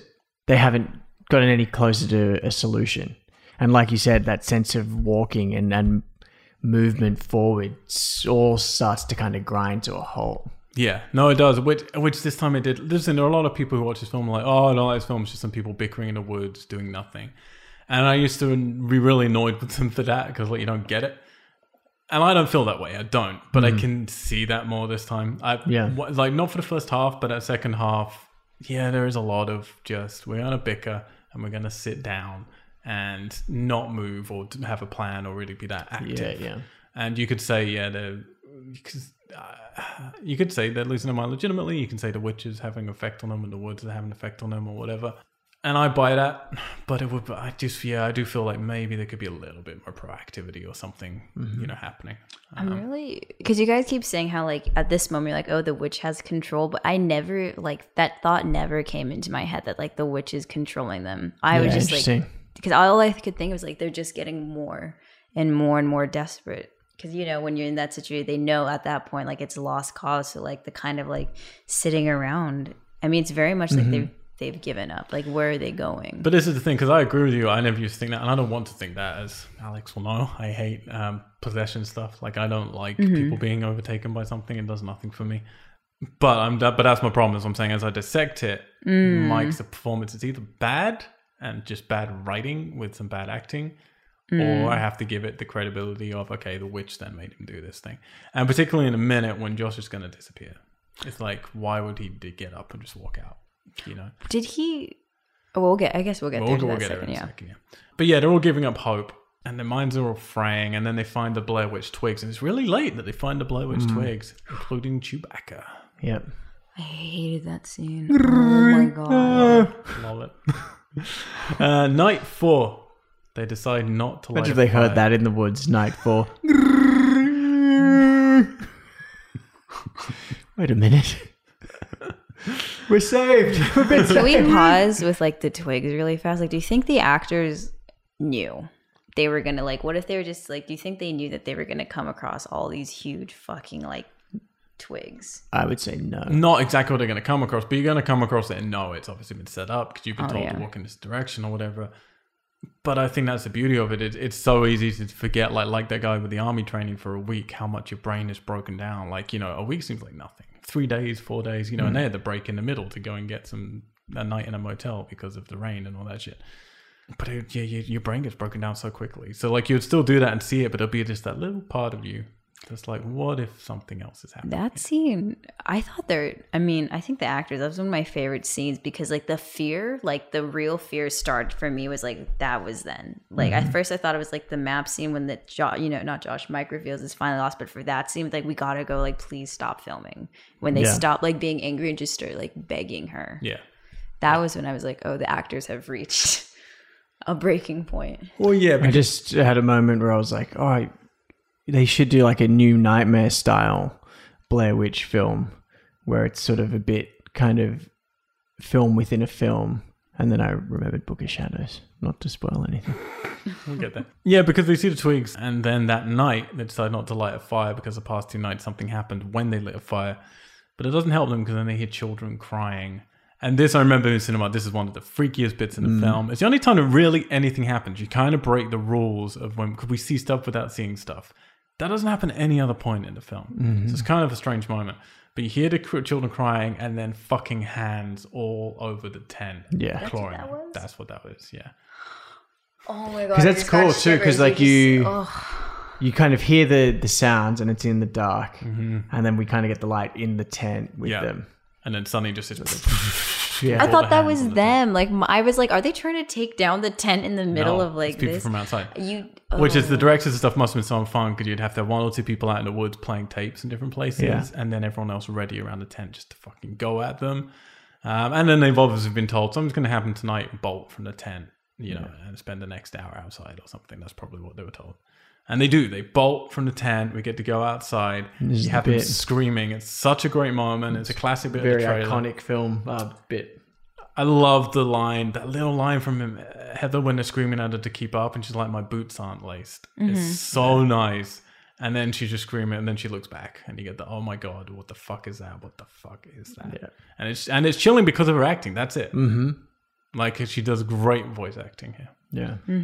And between the children and then the pouring at the tent, if you get it, it's the pouring. It was Miss Helen.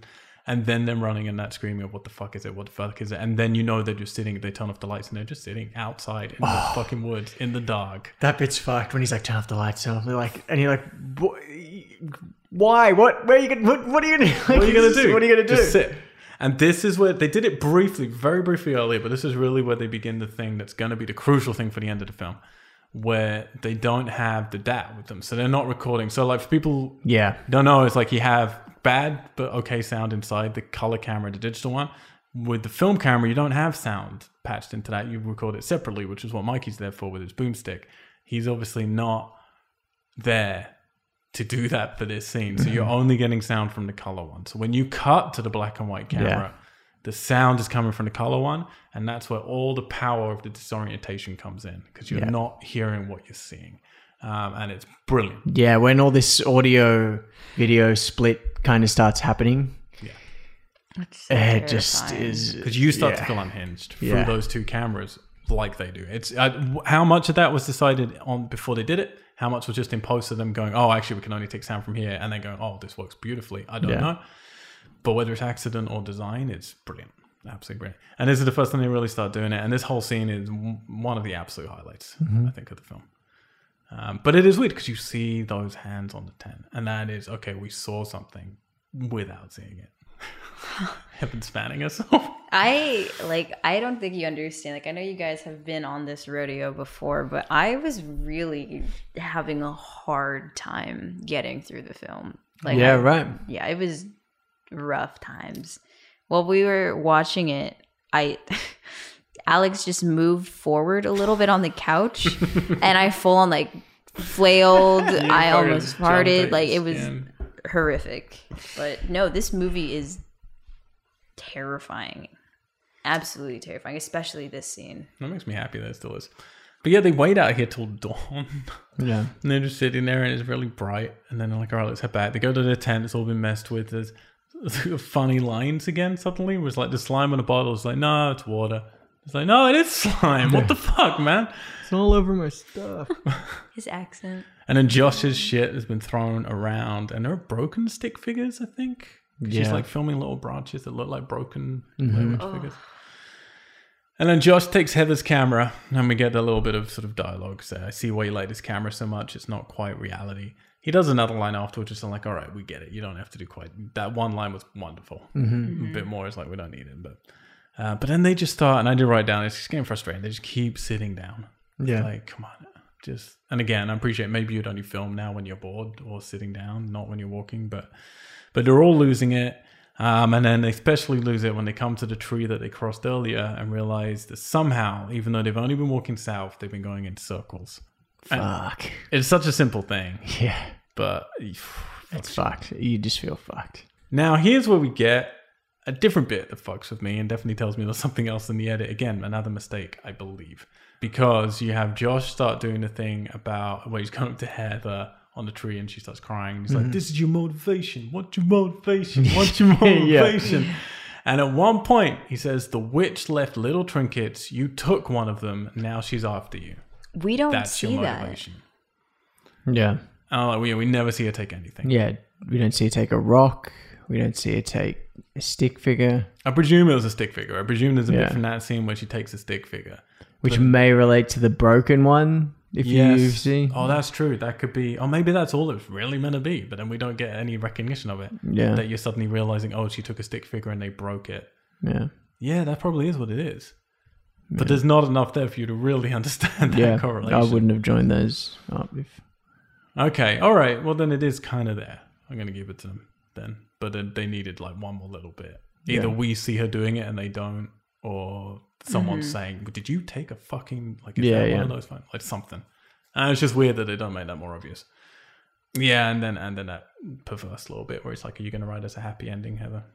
And then she walks off crying. And I do really feel for her. Because it's not her fault. Night 5. They're talking about mom's mashed potatoes and a piece of ass. Oh, man. Fuck. And then that's it. Night 5, nothing happens. They wake up. Josh is gone. So these are bits where, again, the actors did not know this was going to happen. Josh was given a little note to say, creep out of this time, and blah, blah, blah. They wake up. He's gone. Oh, man. And obviously you're going to think, well, this must be part of it. We know we're getting towards the last day of filming. You know, it's going to culminate with stuff. They've set up Josh already. But still, you're going to be a little bit of you's always going to be like, there's something else happening. And Heather's screams for him here are fucking great. And then when they're trying to decide should they go east or west, I love Mikey going, which was it Wicked Witch of the West or Wicked Witch? Which one was the bad one? Yeah. Yeah, and we don't see, but it's weird though, because they literally go from that, all right, which way should we walk this day? And then you cut and they're putting up a tent for nighttime. But also her, like, I love that moment when she's like, I'm fine. Like, she's clearly like, I'm just hungry. Like, I'm tired. My ponytail's stuck. Like, it's such like a human moment of her, you know, taking the reins. Like, I need to keep it together. The ponytail bit's great. Yeah. All right, night 6.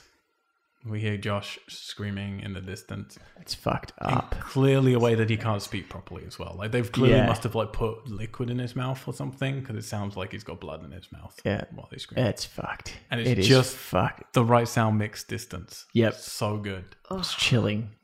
It is chilling. But yeah, that bit still gets me.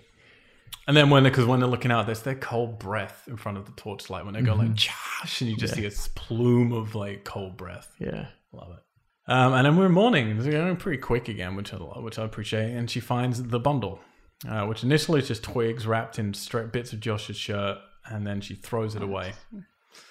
And 100%, she was not meant to throw it away because she later on just goes back to it for no reason. And what must have happened was some interference of like, no, you need to go check on the fucking twigs. Yeah. Because clearly they bundled it up thinking, oh, they're going to look and see what this was. And instead she does what you would do, which is like, Yeah. oh, fuck this, and Yeah. throws it away. So yeah, then she like heads back over to it, unwraps it for no real reason. And we get I always remember it's quick, but it's because the last bit's quick, isn't it? Yeah. We actually see it for a long time. And we're going to have some different opinions here. And there's always been different opinions of what it is. I've always seen a tongue and teeth. And then at the end, a lot of teeth. And this time, like you said, I've always seen teeth. Yeah. And this time I noticed hair. yeah, Heaven saw her mother. saw. It's a Rorschach test. Yeah. Yeah, I saw my mom. I saw tongue, and then I got scared and I looked away. And when I looked back, the clip was gone. So I just saw tongue. Oh, you didn't see the final bit? No, I got scared. Because she's like screaming and screaming, well, like whimpering or whatever at it. And we're looking at it really up close, and it definitely looks like a couple of teeth with the tongue. But then at the last second, she just pulls back the extra bit, and there's a whole fucking load of teeth. Like, it's like all the teeth. Bundle theory. Oh, the bundle theory is what Alex found online. What does it say in the bundle theory? Oh, fuck. I'll look it up in one second. I just wanted to see the image of... Oh. Can you imagine, though, like, again, you know it's fake, but your friend's gone missing, it's wrapped in this stuff, you open it up, they obviously use like a real, probably animal tongue or whatever. So where are you seeing Okay, the but- tongue? Yeah. That. Oh, that you think is tongue? Yeah. I just thought that was a big molar. Well, that's a tooth for sure.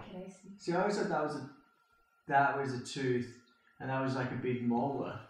I mean, maybe it is, but I always saw that as a tongue and then the teeth around it. Interesting. Go and see what the internet says. What does the theory say? Let's see. Either way, it looks fucked. Oh, jeez. Blair Witch Project. Oh, won't connect. You can't connect to anything. Don't go to angelfire.com. That's all we can tell you. Angel Fire. I'll keep going. You have a little look. So then this is also the only time we get any real tenderness. Heather goes over and gives Mike a hug. And they have a nice little snuggle in the woods. Mm-hmm. Yeah. So she doesn't tell Mike about this either, right? No, she doesn't. That's the scene when she's like, "Oh, I'm fine. I'm just hungry. I'm just tired." And Oh, yeah. And then gets a hair and then Mike's eating a leaf. yeah. Night 7. So we know this has to be the last night because there's been a repetition of 7s constantly. And no, nothing comes up. This isn't like Paranormal Activity where it ticks through night 1, 2, 3, 4, 5. But if you're counting, this is night 7. Gonna bring this up earlier. I think it was right before Josh disappeared, but it was like it's 3 a.m. Like, please tell me it's like not 3 a.m. It was 3 a.m. They go out. There's 3 rock piles, Oh, yeah. and like like the 3 of like the witching hour. Yeah, 3 of yeah, them. So yeah. I feel like as much as there's also the The 3s repetition and of the 7, 7s. yeah. It's 3s and interesting. 7s. I don't know why 7. No idea why. What's up? No, just reading about the bundle. So one person here on one kind of, what are these called? Notice boards? I don't know. What are these modern places? His thing was saying that it was Josh's tongue and that he read somewhere in folklore a witch could cut someone's tongue out and steal his voice. Which makes perfect sense with the next night. Oh, That makes perfect sense. That's Which what it is. is fucked. Although she gives his tongue back, which is weird, but... well, she gives his tongue to them. It's not like she's not like the witch is then using his tongue or something, you know? Or eating it or anything. Well, that makes perfect sense because, yeah, we're at night 7. We'll get Heather's immortal eulogy, whatever you want to call it. I don't know. Her confession. That's Although it. on this beautiful. fan Blair Witch wiki page, they say that Heather found Josh's bloody teeth and gums wrapped in his shirt. I like the tongue idea of the witch using his voice because that's what's about to happen. in the Yeah, next that's a night, really sadly. cool theory. Oh, which makes sense none of because this these is guys good. were super into this old witch shit. Like they fucking watch so much stuff. Like they really know their witch folklore. So it makes sense they would take something like that for inspiration. Oh wait, no, we're gonna get there. We're gonna get there in a second. Okay. 'Cause I have my questions. So yeah, Heather's confession. I mean, it's still fantastic, isn't it? I don't know It's how much they beautiful. really gave her with this. I don't know how she got that angle to be just so perfect, and just the abandonment of sure I could be snotty and there's, you know. And I know it's been mocked a lot, but it's mocked a lot because it's so good. In her eye, like the light shining in her eyes, and also in juxtaposition with her first shot in the entire film, where she's so put together. It's like the kind of, you know, out of focus to just crystal clear. Mm-hmm. So tight. Yeah, it's so tight, and I believe every word of it. Yeah, absolutely. I really do, and it's so lovely to see her being that incredibly interesting. It's so we'll get back to it in a second, but yeah, it's just so incredible to see her that vulnerable and that just like she thinks it's all her fault, you know, and it's so needed at this point. Like I don't know where Mike is. Like he would wake up with her doing all this stuff, but it's so needed at this point before we go into this final haul to like really sympathize and feel terrible about. She knows, and that final sentence of "we're gonna die out here," and then just cutting, and you're just like, oh. And the other part in that is the admission or the acknowledgement, I guess, that they're being hunted. When she uses the word hunted. Yeah. And it's just like, fuck. Like, yeah, like you don't even believe that you're just lost anymore. You believe that something is out here. Something is coming for you. And something is coming for you. And the terror in that. And yeah, that moment is just so iconic. Yeah. No, it's excellent. It's such an iconic horror moment. So Alex has uncovered something here from the commentary, which claims that it's just teeth, right? Yeah, so some people here are saying that on the DVD commentary, they say that it's teeth. But then this girl here also says that it could be the tongue because she is sure that a part of the original Blair Witch story, she cut out the children's tongues. Yeah, I think I remember that from the dossier. And then because again, they told on her, or they. Yeah. Which again, I like that idea. because we're going with now, which has always confused me. Josh is screaming again, like Seven, but he's much more audible and he's using words. Yeah. That's what okay. If she saw his teeth, she saw his tongue, why are you running out of the tent? Clearly he can't be that clear. Well, Like, she even remarks on it. She's like, this isn't possible. Like she says something like that. Not those exact words, but she said something to the effect of he couldn't make sounds now. And I really love that idea then of the witches through whatever thing is using from cutting his tongue out can use his voice or something to like call them to her. It's cool. Cool, a little bit of Yeah, lore. why she would go, I don't know, but they've just reached the end of the tether. And I think it's like, and he does sound closer. So I think they're just like, we have to like, try. we got to do something. Because what else are they going to do? So they decide to go take a little look-see and come across a house. And this is going to be Rustin Parr's house. Whether or not it's on the same ground as Ellen, what's her name? Sorry. Ellie Kedridge. Kedwood. Kedwood. Yeah. Witchy lady. Well, I mean, she didn't have a house, did she? She was just tied to a tree until she died. Well, but presumably she lived somewhere before she was tied to a tree.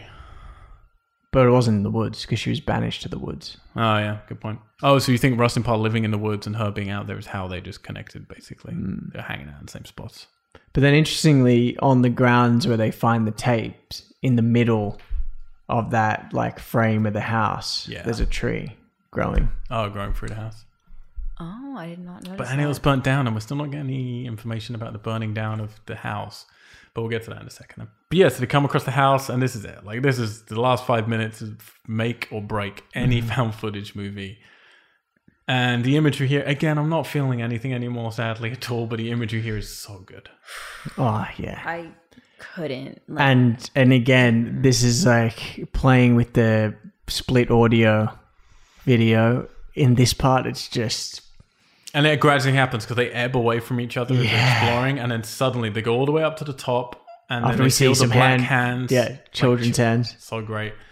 And then they split, and Mike suddenly thinks he hears him in the basement, so he just goes fucking running down to the basement, leaving Heather behind, and that's when the audio just goes. So whenever you're with Heather, it's like you're with him down the bottom, he gets then like knocked unconscious, we presume, or whatever, falls to the ground. And then we cut to just Heather's camera left in black and white. And all you can hear is her screaming, but you're hearing it from his camera in the basement. And it's so chilling. Because then you're just gradually hearing her getting closer but from her perspective. Yeah. And it's so fucking good. And she gets down to that basement, pans around. You see, I don't know why in my head, obviously it doesn't make any sense, but the body structure always looked more like Mike, but obviously it's Josh standing in the corner. This is Mike. But Mike's like on the floor because when her camera falls in that last frame, it looks like, oh, is that meant to be Josh on the floor then already dead?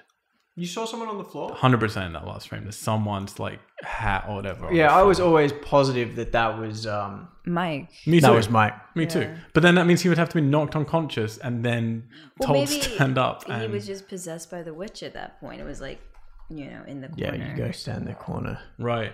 Or just the camera was knocked from his hand. Yeah. Oh, okay. Yeah. Hang on. Why can't I get this? Sorry, I'm trying to sync up here so I can check this.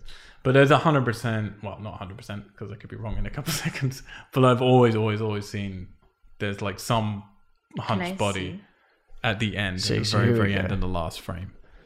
That definitely looks like Mike. Yeah, that's what I always thought. But it just confused me with then the sense of if he got knocked out. Okay, so definitely Mike in the corner. People are finding shit. That's what I mean. They didn't put Easter eggs in these films. Like they didn't do You it. don't. Trying to see the bit where Yeah, Heather falls. try and get it up. Here, I'll find it on YouTube. It's really annoying because I've got it on my iTunes, but it's just not loading it properly. It's That last great scene listening for is- people. Hello. Yeah, tell us about your feelings on the last scene, Heather, in the movie. The last scene. No, I mean, I don't think I've been this Yeah. uncomfortable or like anxious during a film. Like this is just raw anxiety. Yeah, we're at that. You can keep talking. It's fine. We're just watching it's Heather go just down to like- the basement. Oh, it's easier. I have to be truthful. Actually, like I panicked at the last second and I couldn't look.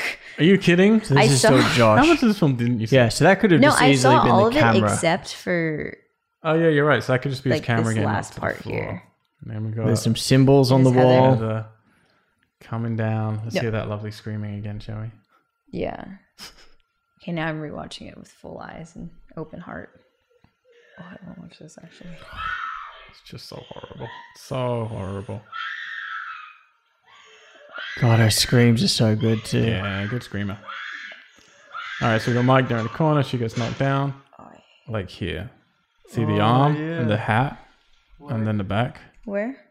Oh, damn. Wait, where? No, those are rocks, maybe. I always saw that as that's meant to be Josh, or well, that's what it was. Okay, so I did watch it. Never mind. Which yeah, I don't know. I mean, either way, like he's gone, so it makes sense if it's him, but if it's not him, it doesn't really matter. either Yeah. way. But yeah, and then we get that chilling, just stuttery camera, which I'm also like, did that happen on purpose, or did they do a Fight Club and just drop that 16mm camera and just fucking let it shutter, or did they? I don't know. What if they had someone jump scare her and she really just dropped it? But because I don't feel they would have done an effect for it, but it's such a perfect last juttery frame. I'm still trying to figure out where you see his body. Well, again, this is like especially blurry for the first few seconds. It doesn't look this bad, but like it's the head and then the back and then the arm coming out because it's obviously that's the ground and that's the wall coming up. So we're looking at it. So that's his head. Yeah, his head's like towards the line on the ground, but it looks weird now. What's that this? we're Is looking this at his it face? blur. No, that's just in front of But it. then if she's disemboweling them, wouldn't he be on his like stomach or on his back? 'Cause I Don't think know, he's I on haven't- his don't have all stomach. the if answers. that is- Yeah, I loved that last scene just because it was so. I mean, I don't know. It might not be, but that's just how I've always seen it. It was like we're seeing the confirmation of, yeah, Josh is dead. Mike's there in the corner about to die. And now she's going to be the third one. Yeah. We're going to see what other people feel about it. There's been a weird ambling podcast. No. But yeah, there you go. That's the movie. And then we get long end credits, which take a long time. Did you notice? Mm-hmm. Do you know why? Yeah. Because they were so good at editing this movie down to make it shorter and shorter. It was too long originally. They edited it down so much, Heaven, that it wasn't long enough to be counted as a feature film for festival submissions. Man. So the only way they could make it a feature film was they had to prolong the end credits so long. That's it funny. was of feature length, basically. So that's why it drags when you get to the end. But fuck me, the sounds at the end are like the rocks and the echoes are like, oh, It's the perfect chilling end title because you hadn't had any music really in the film or anything like that, and no score for sure, which I really appreciate. And a lot of found footage movies fuck that up by putting score over or putting subtle sounds, which you're like, this is not real. I love that this is just naked this whole film, and then by the end you suddenly get horrible music. Yeah, that's the Blair Witch Project. Now, questions, Heaven, not to ruin things moving forward, but a couple of quick questions with you. Number one, do you wish you had seen The Witch in this? Even for a glimpse? I kind of I turned away and I thought I was missing something at the end because I thought I was going to see her feet floating off the ground. And I just couldn't take that. Oh, that sounds cool. I would have loved that. Like, I thought it was going to, the camera was going to fall, or like, I didn't want to see her face. Like, I didn't want to get just that saw the, ruined. like- I just wanted to see the feet off the ground. And I was just like, I was so That's cool. That's really wired cool. at the end of this. I was like, I can't even bear that. So, but yeah, actually, no, I think that would have been, I kind of wish I just saw that. Just a little taster. No, yeah, because I feel like if they had revealed her, then it would have just given, it would have, discredited, I feel like, everything they worked so hard to, like, Yeah. not show. Like, maybe a taste. Like what they did with the hands. Yeah. Yeah, I wouldn't necessarily. I mean, again, I think it's great they don't show anything. And yeah, there's always a little bit if you don't want to see something, but I like that idea. Just something really subtle like that, like the feet just above the ground and really blurry because of how they shot it. Or even having her as the one who's got her back to you, So you don't know 100% it's the witch, but yeah, you see someone with their back. That's her. And it's not one of them, but it's like a different figure. And you're like, wait, who the fuck is that? And just for like a second, not long enough for you, almost like not long enough for you to register it. Yeah, because we don't know. This is the thing with this. We don't know, like, is it the ghost of Rustin Parr? Is it someone else that's like Rustin Parr that she's taken over and this person is a physical person again? Is it the actual witch? Like, we don't know who's doing this stuff to them, which I think is great. Which I guess if you show anything, then it's going to cement what it is, which makes it tricky. Do you, them getting lost in the woods, do you want that all explained more, or are you happy with it just being this nebulous thing? I mean, no, because people get lost in the woods all the time. Okay, don't watch the 2016 film then. All right. Oh no. No. Not to spoil things, but yeah, that's going to go deep in the lore. You want to see the witch, you will. Yeah. And they're going to really get into why all this stuff happens, what these sounds are. And how the woods work, essentially. How the woods work. There's going to be a sort of science to it, which is going to get weird. But we'll get there when we get there. It's going to be a few weeks away. Suspicious for the people who can't see me. You do look very suspicious. I mean, if you want to see... Okay, so here's the thing. Oh, actually, let's do this quick. After the success of the movie, Haxan Films then set up their base camp in Orlando, began working on various TV projects. I'm not showing you anything. You're fine. Keep your hand. Because I really can't stand to see any witch right now. Like, I'll You're cry. Fine. And Ed and Dan's next feature film, Alex. You're thinking after Blair Witch Project, what are they going to do? These two guys are going to work together. Next? They're going to work on a film called Heart of Love, which was to be a comedy in the vein of Airplane and Monty Python. What? Yeah, I understand the jump. Makes sense. Can't even make it up. It didn't work out. It fell apart, even though money was spent on doing storyboards and things and animatics, I believe. Meanwhile, though, Artisan Entertainment, they owned the rights for Blair Witch, you see. And they wanted to recreate, of course, the box office success of the original. You got 240 million off of 60,000 or whatever. Yeah, let's do that again. So they do the only thing that a fucking LA studio is going to do. I think Artisan Entertainment LA, I don't know. So they set a sequel release date of Halloween 2000 the next year. Ooh. Far too tight a turnaround for the original creators to be involved to make, Blair Witch 2 Book of Shadows. Which we'll get to next week. Oh no, it won't, the week after. But don't fear, Haxan Films, the original creators, weren't yet done with the world of Blair Witch, but we'll get into that more next week. Because we will be talking about that next week. With Burkittsville 7 and Shadow of the Blair Witch. This is not as campy as for some reason I thought Blair Witch was going to be. And it's a very rude awakening. We'll have some campy ones, don't worry. Yeah, There will definitely be. I can say pretty safely, if you're worried about being scared, you got a few weeks off. Yeah. Okay. Basically. Yeah. Next week, we're going to be talking about, like I said, the Black Books, as they're called, Burkittsville 7 and Shadow of the Blair Witch. But before we get there, I want to know what you both think about the Blair Witch Project. Does it still work? And is it okay on its own, I guess? Does it need the Curse of Blair Witch? Does it need the Blair Witch 2016 or anything else? Is this it? Alex, let's start with you, buddy. Yeah, it's been an absolute pleasure, if that's the right word, to come back to this film. I was so excited to start this franchise, to finally watch this film with you, because we haven't watched it together. But it's a film we've talked about a lot, and how much we love it. And I still do. Like, I mean, I still, you know, I did watch this tonight with a more kind of technical eye, I guess. And yeah, there were a few things, as I mentioned in the podcast, that maybe I didn't notice before from a technical point of view. But I still think this film is just absolutely exceptional, and probably my favorite horror film, I think. Yeah, I just think it's so wonderfully cast, wonderfully acted. I love the choice that they let the actors film this, because I think through that we are truly getting their points of view and sort of feeling the journey with them. Yeah, I think it's the perfect length. I couldn't imagine a 2.5 hour version of this.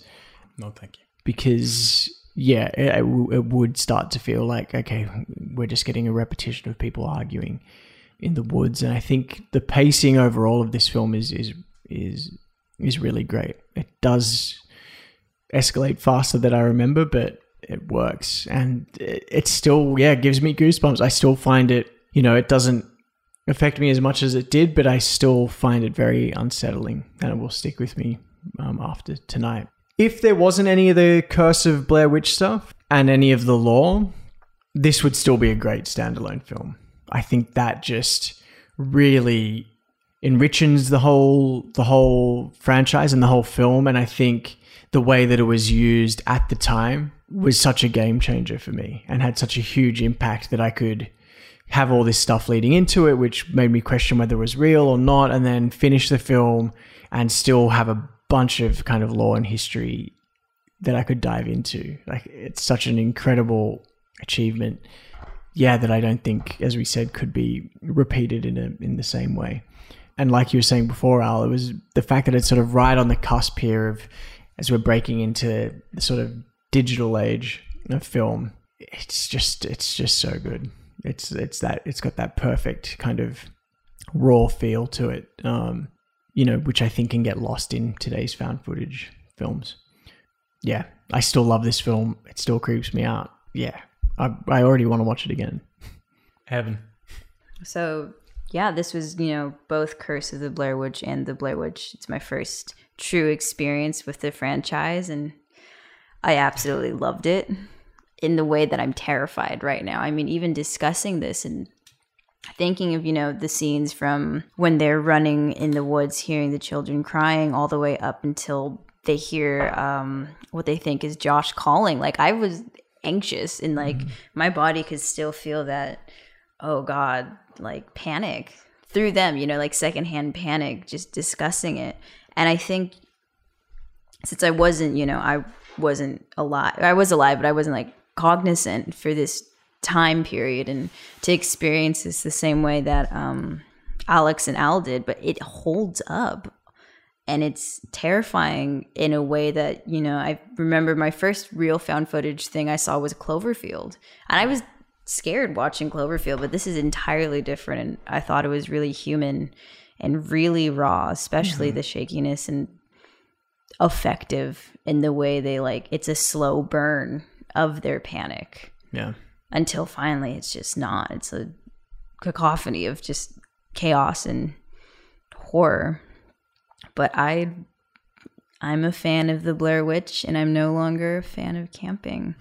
Absolutely. But it definitely does, I think, stand the testament of time. 100%. And I think, like Alex said, the Curse of Blair Witch does enrich in the franchise, but this can stand alone on itself. And I think it takes on a whole different level of eeriness without knowing all of this background history. Because I feel like you kind of prepare yourself to really know the doom they're walking into when you watch Curse of Blair Witch first. But this, you don't know the full scope of what kind of terror they're dealing with. Yeah. And I think that's a whole different level of scary for someone else who hasn't like watched the franchise. If they don't feel like watching The Curse of the Blair Witch, it would be, I think it's a different experience to just not know. Yeah. Yeah. But yes. Can I add something? Oh. Great. It's your birthday, I'll allow it. Like we've talked about it before, like the spooky, supernatural, ghosty kind of things are the horrors that freak me out the most. But the thing I like in horrors is when it always balances that line of, are we seeing the kind of mental and psychological decay of someone, or are they really experiencing something supernatural? And the great thing about this film is that we are seeing the psychological and mental sort of decay of these people because they're lost in the woods. Like that removing the essential, the supernatural element and having just that as a premise and seeing that panic, we see. But then we're also witnessing as an audience things that they can't explain and we can't explain. That is terrifying. And so you have these two kind of things happening and kind of feeding back over each other. And I love that. I love that kind of sort of pull between those two Which you forces. couldn't have if you had seen something. I mean, again, the hands break it. The hands like no, that happened. Yeah. Unless you haven't. Then it didn't happen.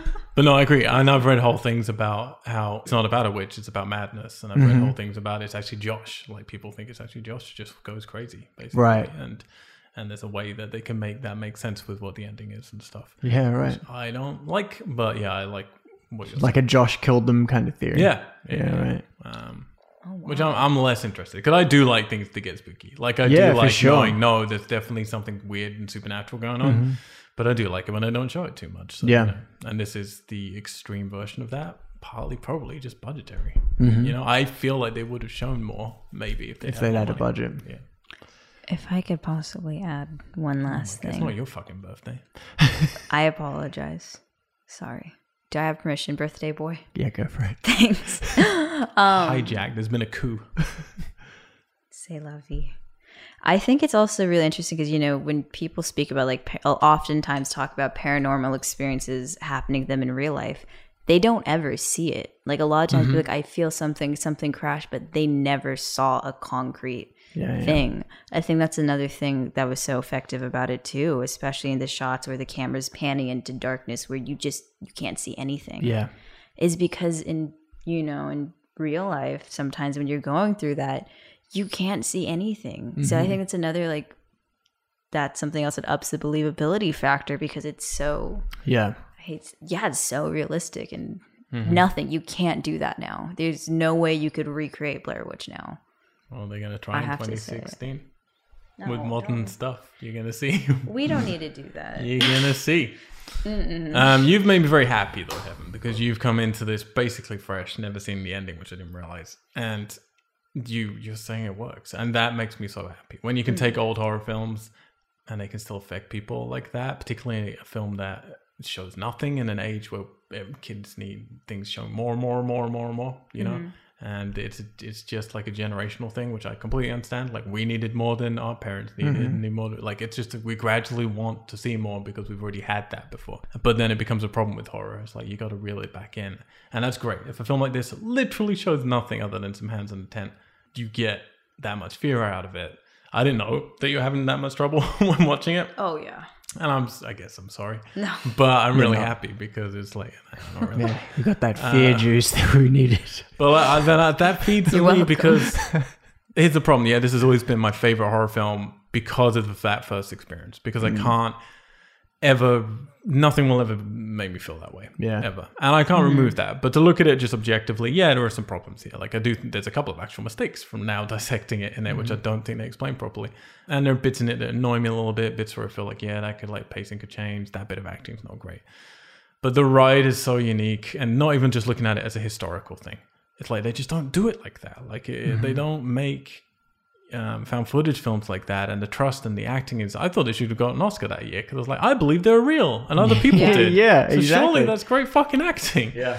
Or just great control of that with the directing. You know, it's a very unique, very special film that sadly doesn't work for me anymore, and that breaks my heart. Wow. No, because, and I don't mean I don't like it anymore, but I just mean I legitimately feel no fear whatsoever in it. Right. And maybe another time I would, The last time I remember feeling fear from it, I had to watch it years ago on my own in a room with headphones on in the dark. What if you and I go or the three of us go camping and watch it in a tent? Don't know what. And I will say that's Wait always the a line. minute. We've always talked about before, but like, it's the putting the headphones on. Yeah. Once you remove yourself from feeling safe in your surroundings, because Yeah. anyone could be creeping up on you, and you're just in that world, that's how every horror film, if you really want to be scared, that's how you watch a fucking horror film. By yourself, in the dark, with headphones on.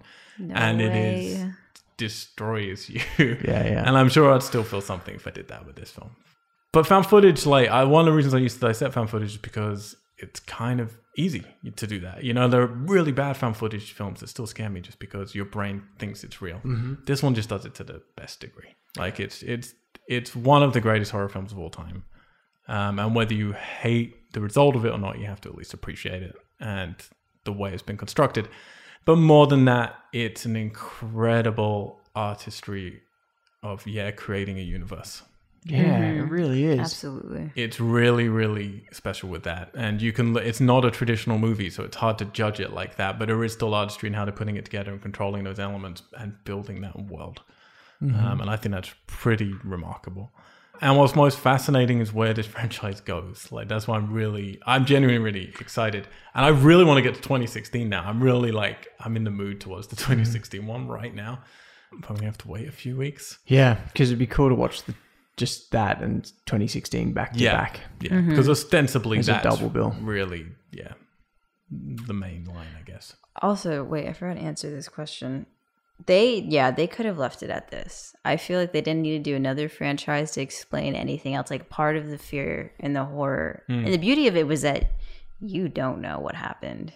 And I feel like they could have just left it like, all right, this is case of missing people. You don't know what happened, but you know it ended tragically.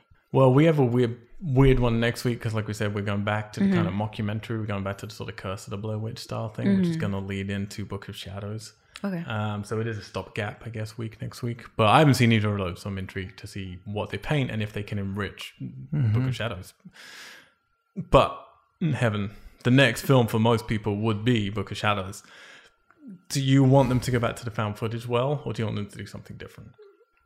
You can't. I feel like you can't do Blair Witch without the found footage world because then it's not Blair Witch. Like, you just can't do it. Yeah.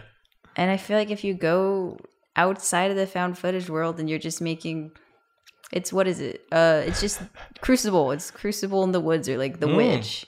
Yeah. It's not Blair Witch though, which is so like iconic. Like, you think found footage, you think Blair Witch. So between the next one and again, we got two more mainline. We got Book of Shadows, and then you got just Blair Witch 2016.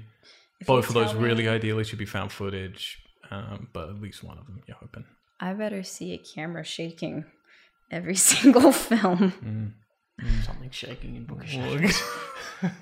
Not too much shaking, enough shaking.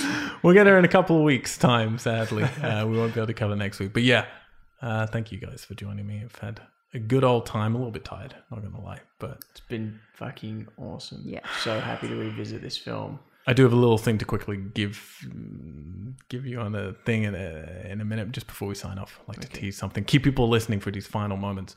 But yeah, we'll be back next Friday to talk about Book of Shadows. I will be saying this, and this is to both of you, because you gave me that dossier, Al. I will be going through it with a fine-tooth comb. I'll be revisiting everything we've watched so far, and I'll be sending probably little tidbits to you both about little facts that I find. And for the wrap Very up excited. of future ones, we can still bring up extra little bits. If we find contradictions or things that back up theories, great.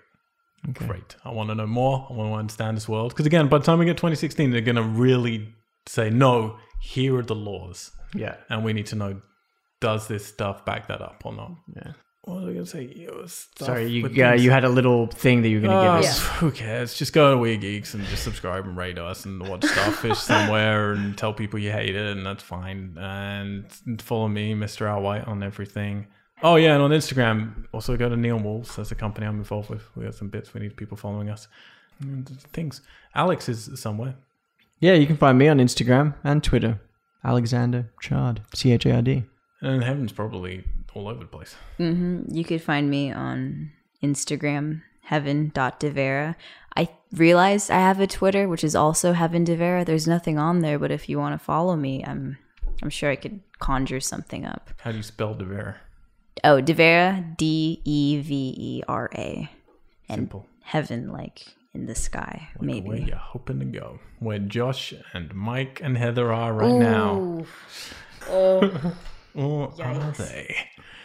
Guys, we will be back next week, not to talk about Book of Shadows, my apologies, but the Black Books.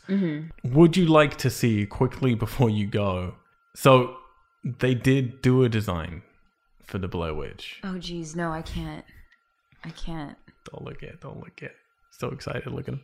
A little birthday tree, Alex, if you will. Todd McFarlane, do you remember Todd McFarlane? Yep. Great comic book artist, really reinvigorated Spidey, went off and invented Spawn. I was about to say Spawn, right? He then became the world's biggest toy manufacturer, basically, for like how much money they make, or at least for a while, making some great toys. He teamed up with them because he does a lot of horror toys to do a Blair Witch toy.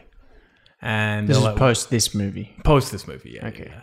And I'm like, well, what does it look like? How we can do it? It came out 2001, I think. So it would have been just after Book of Shadows. And like, we need to know, what does the Blair Witch look like? So they gave them designs that they had to decide what a Blair Witch would look like. I'm not going to say whether this follows through for when you do eventually maybe possibly see the Blair Witch. Could look different because this is a toy at the end of the day. Yeah. But this is how the Blair Witch, and people want to see this, just Google Blair Witch Todd McFarlane toy. You're going to see there's actually two versions of it. But here she is. Wait. She's sort of like a tree What the? figure. It looks like a tree, a bit of pumpkin head, a bit of skeleton-y kind of look, not floating at all, in some blooded rags. Got some bundles of twigs with her. There's a version where she has like, where is it? There's a version where she has like a proper kind It doesn't look like this picture up here, which looks kind of cool. Yeah, she got like a sort of scythe thing almost as well. What the fuck that is? It looks This basically like a death demon. Is nothing what I thought it was gonna be. These Blair Witch toys kind of look like Harry Potter trees. You say Harry Potter? Yeah, you know, like those baby trees that you pull out of the pot and they scream for a really long time. Do you know what I'm talking about? No? The screaming, they're called mandrakes. The screaming mandrakes. Oh, I Yeah, don't that's how like she that. also looks. It's like that. It's a Oh, different okay. version. Oh, yeah. Was it? I thought she looked more like a decrepit woman a little bit. Yeah, I always picture her kind of like a Tristana from Wreck. Which there's a tiny bit of that to this, but yeah, not so Show much. Would you be freaked out if you had seen her like this in the film? Show Heaven Tristana. Spoilers for a great movie. I'm talking big now though, but if I saw Oh, any yeah, of this in the film, I would have cried. Just don't tell her what film it's in. Well, I have to put it in. Look away for a second. Oh. This is our friend Tristana. I don't want to look at that. I don't want to look at that. Look at that one there. No. This one. This one she's wandering around in. Her house. Right there. That one's good. That's me trying to run back from the bathroom. Oh, those are really good. No, that's how I kind of imagined the Blair Witch to look like this. Yeah, I don't disagree. Terrifying. Terrifying. Yeah. Anyway, we're really Okay. like, this is great radio. Sorry, guys. Yeah, we will be back next week. We'll do the Black Books and we're going to deal with those two documentary sort of things. Until then, we're out. Geeks. Geeks. Happy birthday, Alex. Thank Happy you. birthday. Thank you. 25 So glad. years young. I got to watch this on my 25th birthday. Hello. We've never done this before. An addendum is required. However, a few days have passed. We're actually here to record the next exciting episode. And Alex has gone above and beyond, taking on the duties of Blair Witch Detective. He's been really, I kind of glanced through things for the podcast and I remember things from before and listened to different stuff. Alex has delved deep into the dossier and some other resources online and found a few details. I have. Sorry, I'm just going through my notes here in our chat group. I was also distracted and I guess I missed it. I didn't realize that you had sent Heaven and I each other's headshots. Yeah, so you knew what you looked like before you met. Beautiful. I did not know. Anyway, Inaccurate. but yes, I have been going through the Blair Witch dossier by D.A. Stern, DOS. the DOS, and going through the different transcripts and details and some of the questions we had in the movie, of which some have been answered. A few have been cleared up. So you're just going to very quickly shuffle us through anything that you feel is important to our review that we didn't take in. Yeah, so some things that and a couple of things that are just interesting and may come back later. I'll just say that. I'm excited. So here's one thing from page 19 of the dossier. It's one of the transcripts, an interview with Stephen Watley. I forgot who he was, some investigator. Steve, old Stevie boy. But he said that under the basement of that house, I think maybe he's the anthropologist man. Yeah, I think he was. He said there's a short stretch of hidden passageway about 4 feet long in the basement of the house. It must have gone all the way down to the creek at one point. So put that. That makes more sense. Put that in. So it's like lockers. so you think there's maybe potentially an underground trapdoor to the creek, which is how the hand could reach out of 2 to 3 feet of water Potentially. And also, while she's being flooded. Yeah. the oil on the river, because back then when the Egyptians would Yeah. burn the bodies by the river, Here you go. the Maybe oil. did it under there and it would just go into the river. Here you go. Like it. So keep that one in your locker as well, because it may come back. Who knows? Who knows? Another interesting fact is the thing that we were talking about in the episode was the timeline. Yes. Was a search party sent out while they were in the woods? I can confirm that a search party was sent out. So on page 52 of the dossier, they talk about it's just after midnight on February 28th. This is from that Steve Waitley guy again. Stevie boy.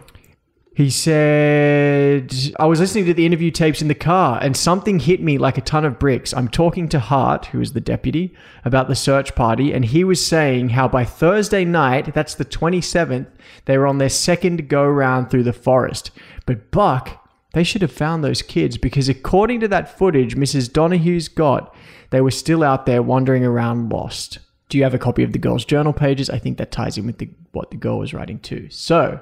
confirmed. So they were looking for them while they were lost. They're saying they should have met because I'm guessing it's not that big an area. Is that what they're trying to say? It was only a mile around, right? Yeah. Something like that. So they should have run into them Yeah. or heard them. Yeah. But they didn't have them. And didn't find any trace of them. What could that mean? What could that mean? I have no idea. Any Maybe ideas? it will be explained in a future Maybe episode. it will. Maybe no one knows how to read maps. Also, crazy lady Mary Brown, in a later interview after they went missing with one of the investigators, claimed to have seen an apparition of Josh months after they went missing. She said he had missing teeth. He was holding onto his side, couldn't speak, and was in terrible pain. Sounds about right. It's normal Josh behavior, Friday night. Another thing we asked, whose house were they at? Indeed. Was it Rustin Parr's house? Yeah. Page 128 of the dossier. I love that you wrote down the pages. You're very thorough. Oh, it's because I've got the images here that I sent you guys. They talk about Kyle Brody, who was one of the Burkitts, well, not one of the Burkittsville 7, but one of the ones that survived. He was Burkittsville 8. Yeah, and he came in and basically testified against Rustin Parr. One of the investigators, Carlos Sonnenberg, talks about that he noticed in the footage from the Blair Witch Project there was writing on the wall and these weird hieroglyphics. Yeah. He held it next to a photo from the magazine article on Kyle Brody. He said it's the same writing, it's the same wall, it's the same house. The last scene in the kids' footage is in Rustin Parr's house, which is impossible because that house burnt down in 1941. What does it mean, Heaven? It means they weren't good at burning down houses out there. So Coming up with contrasting. yeah, and so if any of our listeners read through the dossier, you'll find it does go back to that several times about the ownership of that house and how far it goes back. And yeah, it was in Rustin Parr's family, and it was his house, and it was definitely burnt down. And it was also the archaeology, the site that the anthropology team. Yeah, because they don't went to really the say dig. that for sure in Kurtz. They're just like, Yeah. we found it under this wall. Yeah. It's good to have that confirmed, but I think particularly moving forward, that's going to be important. So Also tied to that, I don't know if you're about to get to it or not, but you did some good digging over the whole teeth thing. yes, so that was I think I'd mentioned that in the last podcast. Oh, we did? Yeah. Oh, then that fuck that it was teeth. You've literally just heard us talk about it, so forget about it. Yeah. So these are just some interesting points. If you go into the dossier, there's a bit on Heather's journal. And throughout her journal, the idea is that Heather's mother gave it to a psychic who left notes, little post-it notes on the journal as she's like reading it. And what's interesting, which I don't know if I like as a creative narrative choice, but Heather describes before they go out to shoot that she feels a kinship with Ellie Kedwood and that she believes Ellie Kedwood was a survivalist who was basically thrown to the wolves and that she may have just been defending herself. Which is something all of the pagan and the Wiccan communities they interview also like really push for. Yeah. So- Not sure how I feel about that one. Is she the protagonist? The Blair Witch? So one big interesting question we had after we watched it was, I think there's a comment by Mike about, I think after Josh goes missing, or it could be Josh, when shit starts hitting the fan, one of the guys say to Heather, you shouldn't have taken one of the sticks or whatever. Yes. And we obviously don't see that in the movie. But page 160 of the dossier from Heather's journal, she writes, to know what it is that's following us around, I think we have enough footage, certainly more bizarre shit than we anticipated. I just want us all to be home safe. The scarecrows, voodoo dolls, whatever they were today were disturbing. I got them all on both 16 and Video Plus. I cut one down. I probably shouldn't have. The guys freaked out a bit when I did it, but I want to be able to look at it objectively when we get out of here. We will laugh about this someday. Again, bewildering that they don't leave that in the film, considering we do see, the broken stick figure then outside the knapsack after that. Terrible night with the hands on the tent that Heaven looked away for. Yeah, and when I sent that to you guys in our chat, Al wrote in capitals, she took it! Confirmed. Why on earth didn't they show that? It's weird. And those are it. That's it for Blair Witch. The rest, that's great. Yeah, the rest of the stuff I've got is for... I think it's all important. We've got the Ellie Kedwood thing, someone being in connection with stuff. We've got definitely a search party being sent out. We've got definitely Rustin Parr's house, but hey, it was already burnt down. So what's going on there? Yeah, and her taking the sticks. There's a lot more information that I think would have been useful. Something in here I was just like skimming through. That's good research. But apparently Rustin Parr and Kyle Brody's mom had one romantic night together. They had a romantic... No. Yes. Fuck off. No. Okay, so listen to this. So you're just flicking through I was the looking Rustin through. Parr, The Secret Confession of Rustin Parr by D.A. Stern, the same, Page 123. as the dossier. But I wasn't thinking about any of those things. My mind had jumped ahead to the house on First Street, where Carol was waiting. She opened the door wearing a long white dress cinched at the waist with a belt. Her hair pulled back into a bun. A fire was blazing in the hearth behind her. Father, thank you for coming. Hold on, wait. Where is it? She's sleeping in, blah, blah, blah. I think you've said enough. Or in my embrace, her tears fell faster. She started sobbing, full-throated cries that shook her body and mind. She said things, too, how her whole world was falling apart, how misunderstood Kyle was, how distant Michael had been to both her and their son, how much of a comfort our talks had been. What? To be truthful, I missed a great deal of it. The whole world to me was her in my arms. And when the worst of her crying had subsided and she pulled away from me, it again seemed natural, the human thing to do, to wipe away her tears with my fingers.